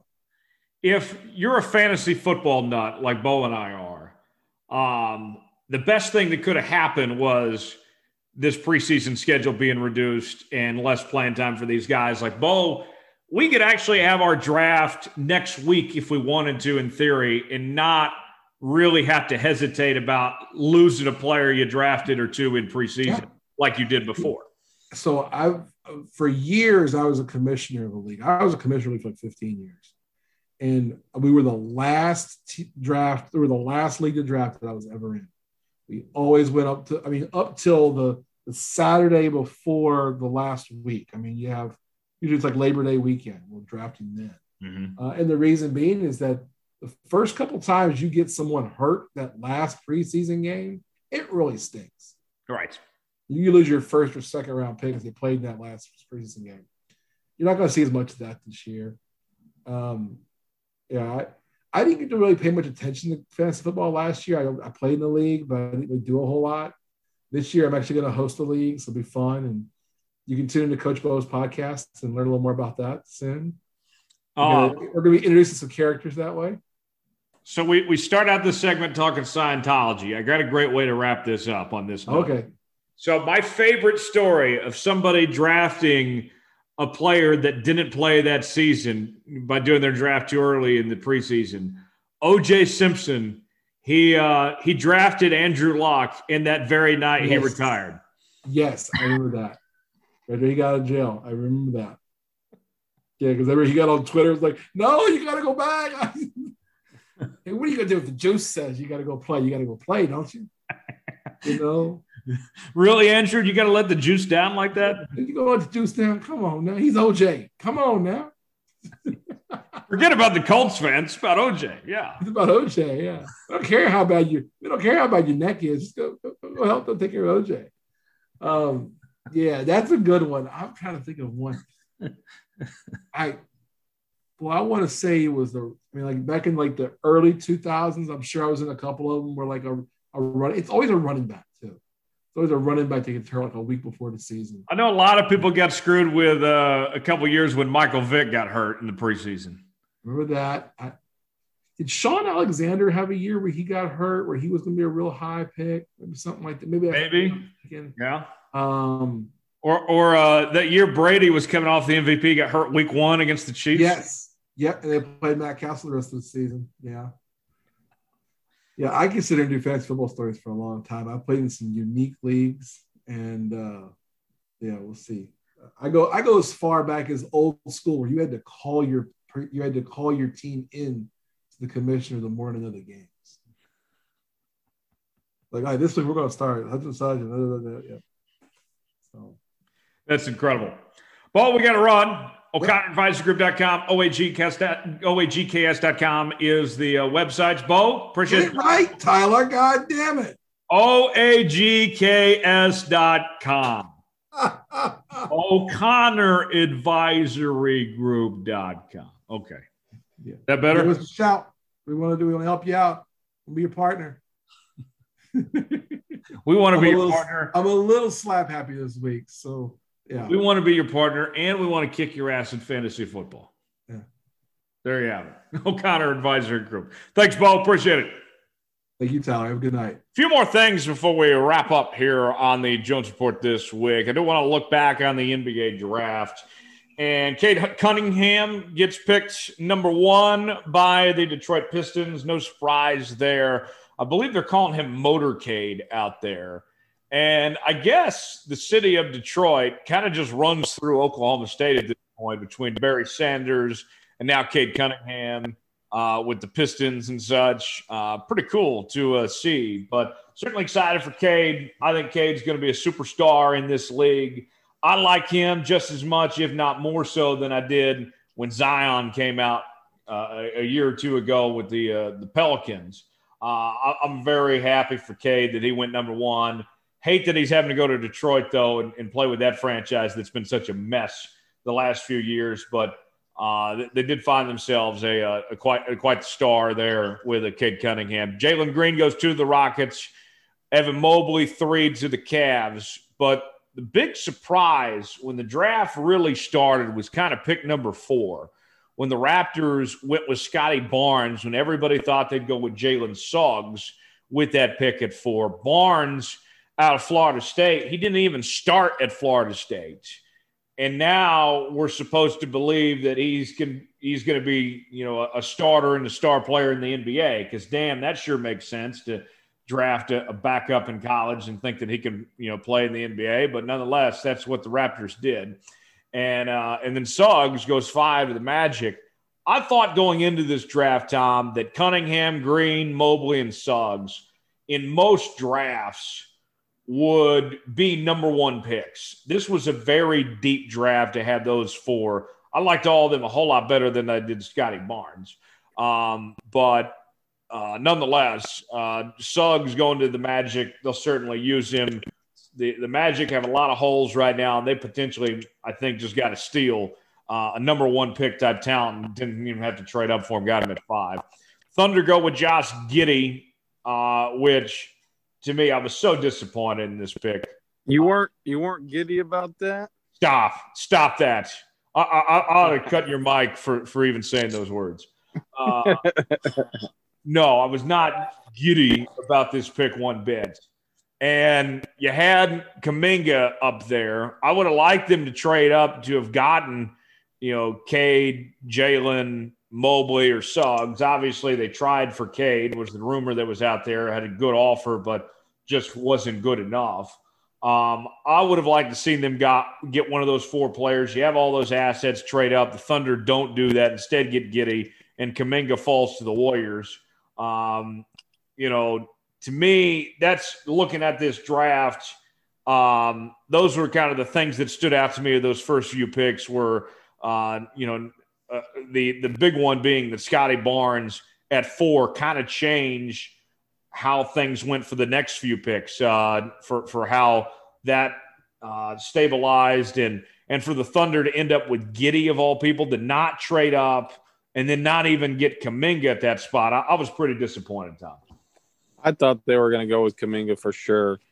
ESPN's little BS tracker said Giddey was the best fit, but it's like, well, do you really want to let Kuminga go to the Warriors? Like, come on, don't. Right. Don't do it. Giddey only averaged 11 points a game in Australia, and we're supposed to believe that translates to the NBA. I know Sam Presti is really good when it comes to scouting and drafting, but I don't know what he's seeing in this pick.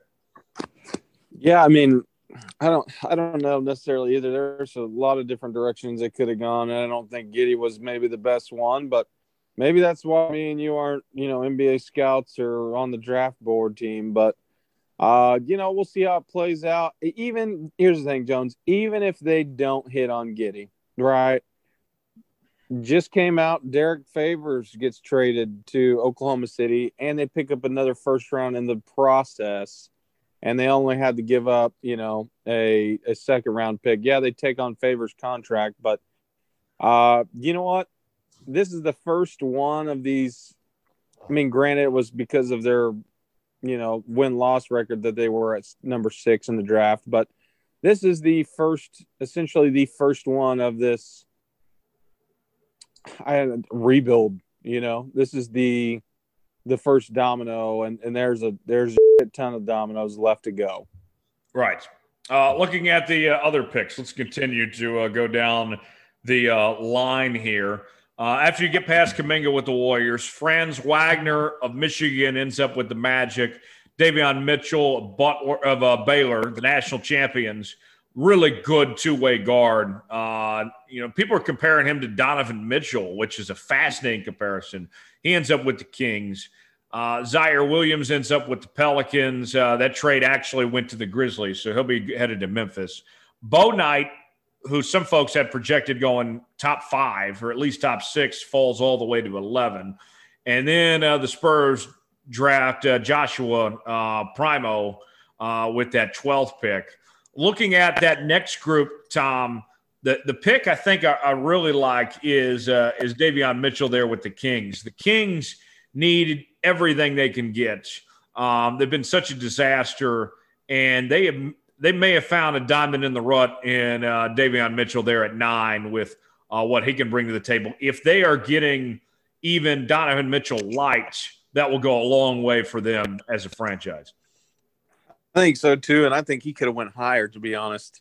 I was pretty high in him. Obviously, national champion, played out of his mind. I mean, I thought he could have been higher, but the Kings get their guy, and obviously it didn't work out the Buddy Hield trade for them to get Kuzma and Bagley, or not. I guess they were going to get Kuzma and send Hield and Bagley, but that doesn't work out. So they need all the help they can get. I think the Kings have some potential.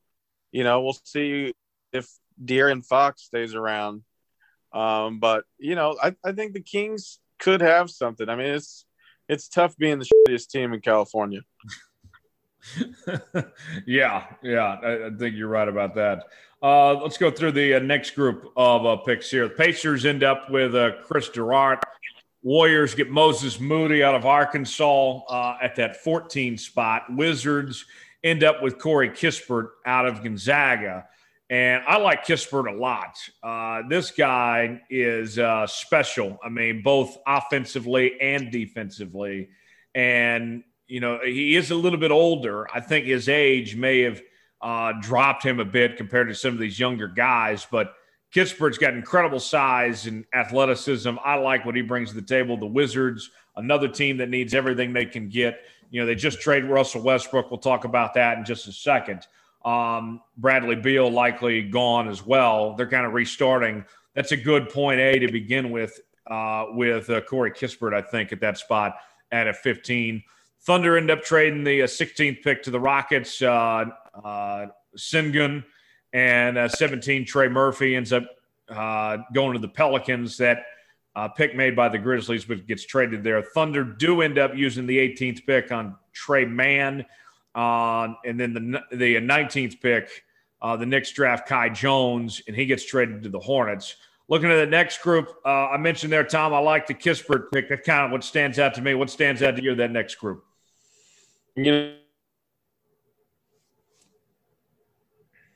Wanted him first, and the Spurs go Josh Primo from Alabama, which was a surprise pick, I think, for everybody. Right. Yeah, it was a bit of a surprise. For the Rockets. Yeah, it was a bit of a surprise pick. And I would also say that you wonder, with Pop being overseas coaching the Olympic team, how much was he really involved in this pick? And if the Spurs were able to still do their proper draft process here. Usually the draft is held, Tom, before an Olympics. And so maybe the Spurs are at a bit of a disadvantage with this draft and not having Pop around. I mean, we'll see. They always say there's a term's called pop in the front office. It's PATFO. And everyone always says, trust PATFO. And I'm like, I don't know how much longer I can do it. But that being said, they got Derek White at like 29th. They got DeJounte Murray at like 28th. Lonnie Walker he's not been terrible. And they got him higher up. They got Devin Vassell last year at 11, and he's not been terrible. He hasn't been great, but he hasn't been terrible. I always look back to them trading George Hill, and I was outraged at the time. And they end up with Kawhi Leonard in a trade with the Pacers. That was a pick 14, and I was like, who the absolute shit is Kawhi Leonard from San Diego State? And now look. So, I don't know. A lot of people are saying that he was a lotto pick before he was a lotto pick. In terms of if he would have stayed at Alabama, he would have been a lotto pick the next year. I don't know a whole lot about this kid, to be honest. I watched some highlights. I didn't really watch a whole lot of Alabama. They were a good team this year. But we'll see. There's a lot of Jones. I thought it was funny. His last name's Primo, which in Spanish means cousin. And some people are like, are they just trying to boost the Spanish jersey sales here in San Antonio? And they were like, get that kid an HEB sponsorship immediately, because I guess HEB. Have you been in the HEB, Jones? Yeah, I love HEB. They're great. They have this thing, I guess, and it's like a promotion type deal, or it's on one of the end caps, and they got HEBs. They're called HEB's Primo Picks. Okay. And so Josh Primo, they were like, this had to be an HEB insider deal to get a commercial going. And I'm like, oh my gosh. 20, the Hawks end up with Jalen Johnson out of Duke, and he was a guy that was talking about it being a top 10 pick out of when he was coming out of high school, but with not playing very many games, with dropping out during the middle of the year, opting out, claiming it was due to COVID and such, but to do it in the middle of the season was so bizarre. You heard Jay Billis in the telecast say that he never really heard a good reason for why Jalen Johnson left. And so that's something for the Hawks to think about, but nonetheless, a talented player there.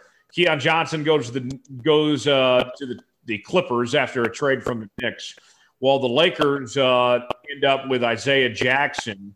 The Lakers draft the pick, but it ends up with the Pacers via the Wizards.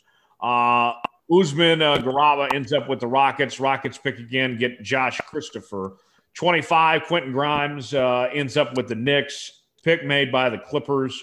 The former Kansas player ended up with a really good last couple of years at Houston under Kelvin Sampson. And to me, that's just a great story for Quentin Grimes. Here was a guy that, when he was coming out of high school, people talked about, hey, he's going to be a lottery talent. He'll be a one and done in Kansas. And just had a roller coaster freshman year. It just wasn't a good fit. Him and Bill Self and trying to play alongside Devon Dotson, it just didn't work. And, he went through some frustrating times. And he ended up going home to Houston, where he was from. And things weren't great there initially either. He had to come off the bench, even though he was arguably the most talented player on that Houston team. But he had to really work for it. Kelvin Sampson made him earn everything there. And it ended up working out pretty well, because he was in the Final Four and was Houston's best player this past year. And then as a first-round draft pick, quite the turnaround story for Quentin Grimes. Now he heads to the Knicks, a very young team that's got some talent led by Julius Randle. I think Quentin Grimes is going to have a good NBA career and going to be a big part of the Knicks' success for the next several years. The Nuggets go with Nashawn Highland. Nets grab Cameron Thomas. 76ers get Jaden Springer, and the Suns trade their pick to the Nets. Day'Ron Sharpe. Jazz trade Sinani Aldama to the Grizzlies. Of those last picks, Quentin Grimes, to me, Tom, that's one I like. What'd you like of that last group there? I thought Keon Johnson was going to go higher. A lot of people had him in mid-teens. So I liked Keon. I thought the Spurs would. I'm just coming from a fan perspective too, of who I liked and who I thought would be a fit, or who I would root for to get picked by my team. The same way people do with the Thunder and Kuminga, which should have happened, but history's already been written there. So I liked Keon Johnson. I think would you say I'm pretty sure he went to the Clippers? Is that what you said? Yes, pick was made by the Knicks, but traded to the Clippers. Yeah, right. Yeah, I think he'll do well for the Clippers. I think he's going to be a hidden talent or one that should have went higher. Winner of the night was Detroit. I felt with getting Cade and the superstar talent that he's going to be in this league. But then even their other picks. I mean, you go to the second round. Detroit ends up with Isaiah Livers. They also end up with Luka Garza, who was the National Player of the Year in college basketball, and you got him in the late second round. And I think Garza, he'll be a role player, but they'll find a way to use him, and such should be effective. I mean, Detroit to me was the big winner of the night. I hate saying this. I think the loser was Oklahoma City because you didn't get the star player that you had a chance for. You didn't get aggressive and make a move. And, I mean, you trade away one pick, to get a future first-round pick to Houston there. And all you did last night was delayed the rebuilding process. You've dragged us on another year. It's going to take another year of the Thunder continuing to rebuild. And it's going to be a long few years. We already knew that. But I felt like the Thunder made things longer on themselves and didn't make the progress that you would have liked to see them make to try to build this franchise. So those are my winners and losers from last night. Tom, who was your winners and losers from the draft last night? I think it's got to be winner. I agree with Detroit. I mean, Cade overall, best overall player. You mentioned Suggs and Mobley and Green. They're all all-star talents, I think, in the future as well. But I mean, it's already been said and done that Oklahoma City tried. They didn't try to trade up to 2, 3, or 4. They tried to trade up for 1 for Cade, and probably for a freaking good reason. Sure, they could have tried for 2 or 3 or 4, and I think a lot of people were trying to get Evan Mobley, and the Cavs were not going to budge on that from what I saw. But I think it's got to be Detroit's got to be the winner. I can see your point on Oklahoma City being the loser, and the end all be all. Like I said earlier, they've got so many dominoes to fall. They have so many chances, and they just added Derek Favors and a pick from Utah to give them a little bit of flexibility. So they're still adding picks. If the first one doesn't work out with Giddey, then they've got 100 million other ones. That it seems like they've got more picks than. I was trying to make a metaphor, but I couldn't think of one. More picks than KU has Big 12 basketball championships. That's a lame one. I'm not witty this morning. I haven't had a Red Bull or a coffee yet. That being said, the loser, maybe. I mean, from a fan perspective, I think it's the Spurs, but I'm just hard on my team. I don't know as far as a loser goes. Maybe, I guess from a critical standpoint, call me stupid. Maybe I'm going to say the Lakers because they traded for Russell Westbrook, and that's never going to work. And I'm assuming that's what the transition was next. Yeah, let's talk about that. The Lakers ending up with Russell Westbrook giving up, Kuzma, Montrezl Harrell, and a pick and such, and ending up with Russell Westbrook there in Los Angeles. And the way I look at this, Tom, is that's a good team for 2K. If you're looking for a team to play with on that Xbox or PlayStation, the Lakers are going to be fun. They're going to be extremely athletic, and you're going to have a lot of dunks and I mean it'll be quite the show. But Russ, LeBron, and AD, that's a lot of mouths to feed. And Russ being a ball first point guard, granted, I love Russ, but I don't see this fitting well. I think that the best case scenario, what you do to try to make this work, if you're the Lakers and you're Frank Vogel, I think you put LeBron at the point and play Russell Westbrook at shooting guard and go from there. We know LeBron's a great distributor and that he makes his teammates better and how he is, handling the basketball. I think that's what you do. You don't let the offense run through Russell Westbrook. I think that would be a mistake. I think you let the offense still run through LeBron. That's their best hope. What say you, Tom? Yeah, I mean, that's the only way I can think of doing it. Or, that you could say the hell with it, let them play. Let them just have fun and see what happens maybe for the first couple of games. I don't know. I like Russell Westbrook. I've been very critical of Russell Westbrook, and some of it's been fair. Some of it's probably been unfair. He got the nickname West Brick for a reason. He's not going to be able to jack shots. That LeBron obviously runs a tight ship in terms of who stays, who goes, who plays, who doesn't. We saw that obviously with Kuzma. He was Ben Simmons before Ben Simmons was Ben Simmons. Kuzma got shut down his backside by everybody. And then he got the pressure a little bit taken off of him because Ben Simmons pulled a Kyle Kuzma. And I'm surprised, Jones. I am shocked that this is a side tangent. I'm surprised Ben Simmons didn't get traded. I think Philly wanted too much. But that being said, Russell Westbrook, could it work? Maybe. Do I think it's going to work? No. Yeah, I think we're in the same boat on that. I'll be rooting on Russ. It will be fun to watch. I hate to see him with the Lakers, and especially too considering that, he could have done this a long time ago, and he made it known that he wanted to be in Oklahoma City, that he didn't need the Lakers and such. And, that opportunity presented itself a long time ago. The Lakers wanted him badly, and he told them no time and time again. Washington was blowing up. The Lakers came in. Now he's going home to L.A. I'll be rooting for Russ, but I won't be rooting for the Lakers. And, we feel like that eventually we'll get this Nets-Lakers final. I just feel so much pain if that day comes. Not anything against Russ, again, but please don't make me sit through a finals of KD and James Harden versus Russell Westbrook on the other side. Like that would be too much for me emotionally. I can't do that, Tom. Please no. I mean, and yeah, right. And then, yeah. Last night I already wanted to drink bleach during the draft. Don't make me sit through that of an NBA Finals too.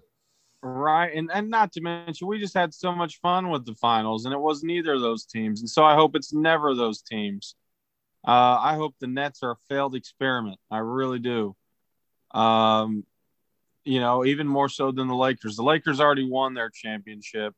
I already got pissed off enough when people started calling Anthony Davis even half the player Tim Duncan is and was. And I'm through with Anthony Davis.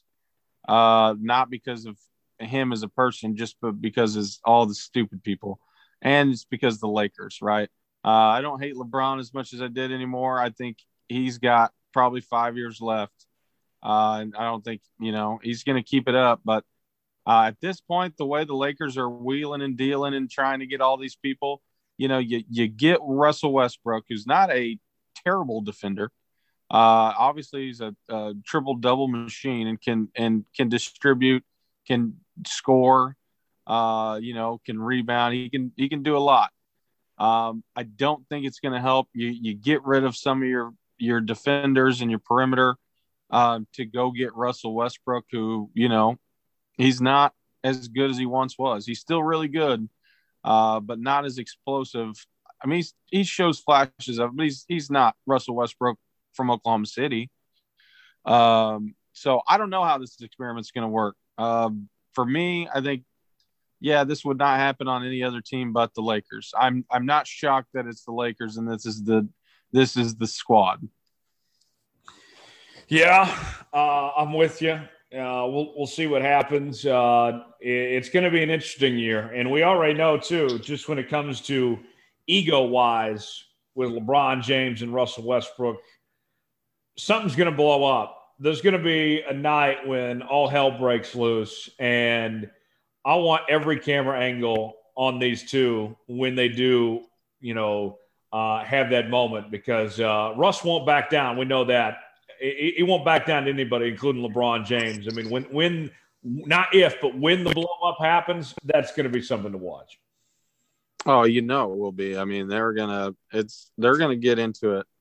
And it's not gonna. I don't think it's gonna ruin the team or the relationship. But that's just what happens. Two colliding personalities. It's not a good or bad thing necessarily, but it's gonna happen. Oh man! All right. Before we get out of here today, time for our Tom Foolery story of the week. Tom, where are we gonna head to this time? Jones, we are heading to the land of wealth here, and there's two things that I would love to be making money doing. Well, maybe actually just one. One being a doctor. I don't know if I would like to be making money as a prostitute, to be honest. But if it was this kind of money, I would think about it. Jones, what an opening! Right? I would think about it. I think anybody would. BarstoolSports.com article. Article title reads, "Does this look like the face of a woman whose husband is divorcing her for making too much money as a prostitute?" Jones, she was a Miss USA contestant, right? She's got to be making, if she's a prostitute, what, you can command that price sky high. So, well, I was Miss USA contestant. Okay, well, there you go. There's your credential. Tweet reads from Stephen Brown. This is what it was based off of.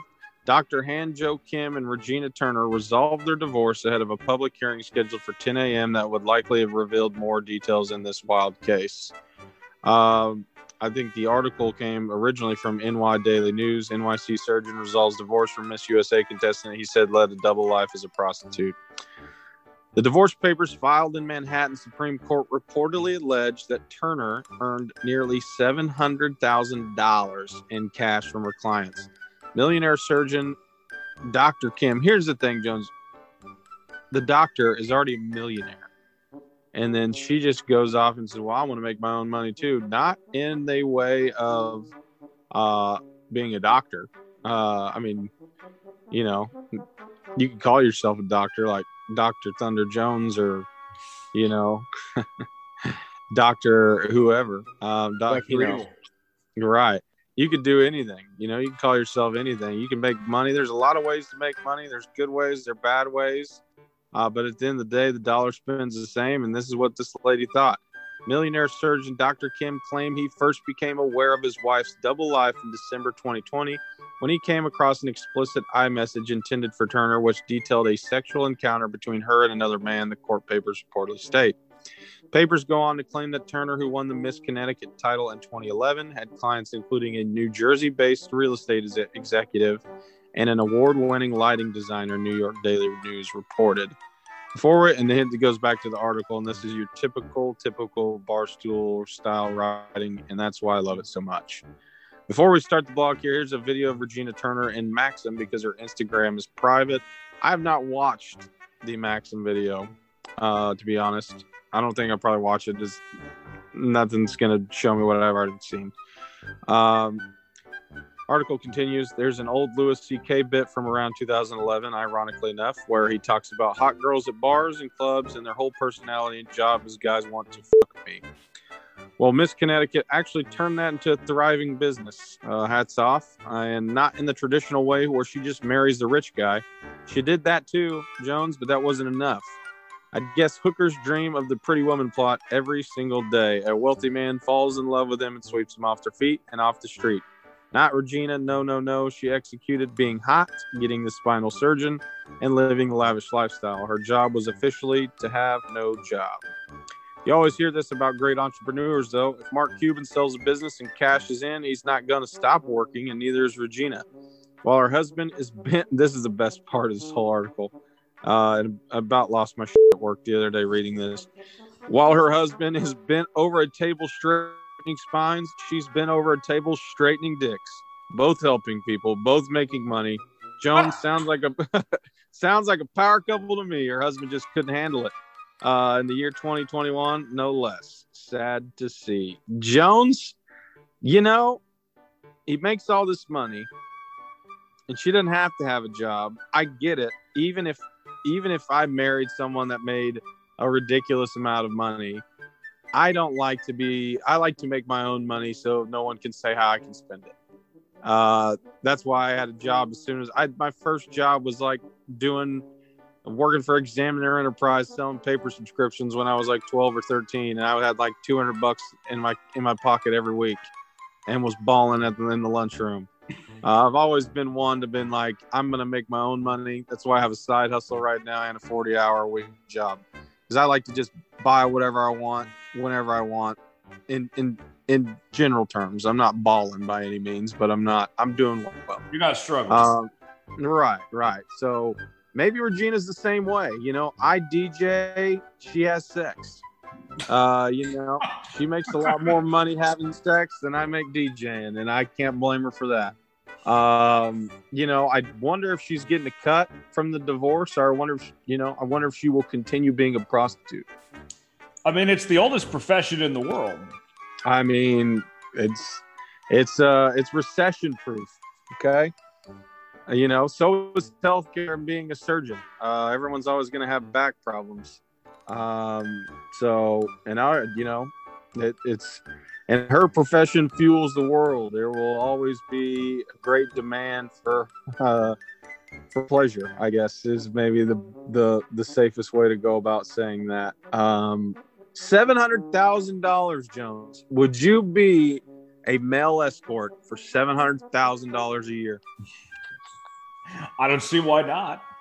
I mean, you know what I'm saying? I mean, some clients you might be let's put a spin on this. Some clients you may be giddy to service, and right?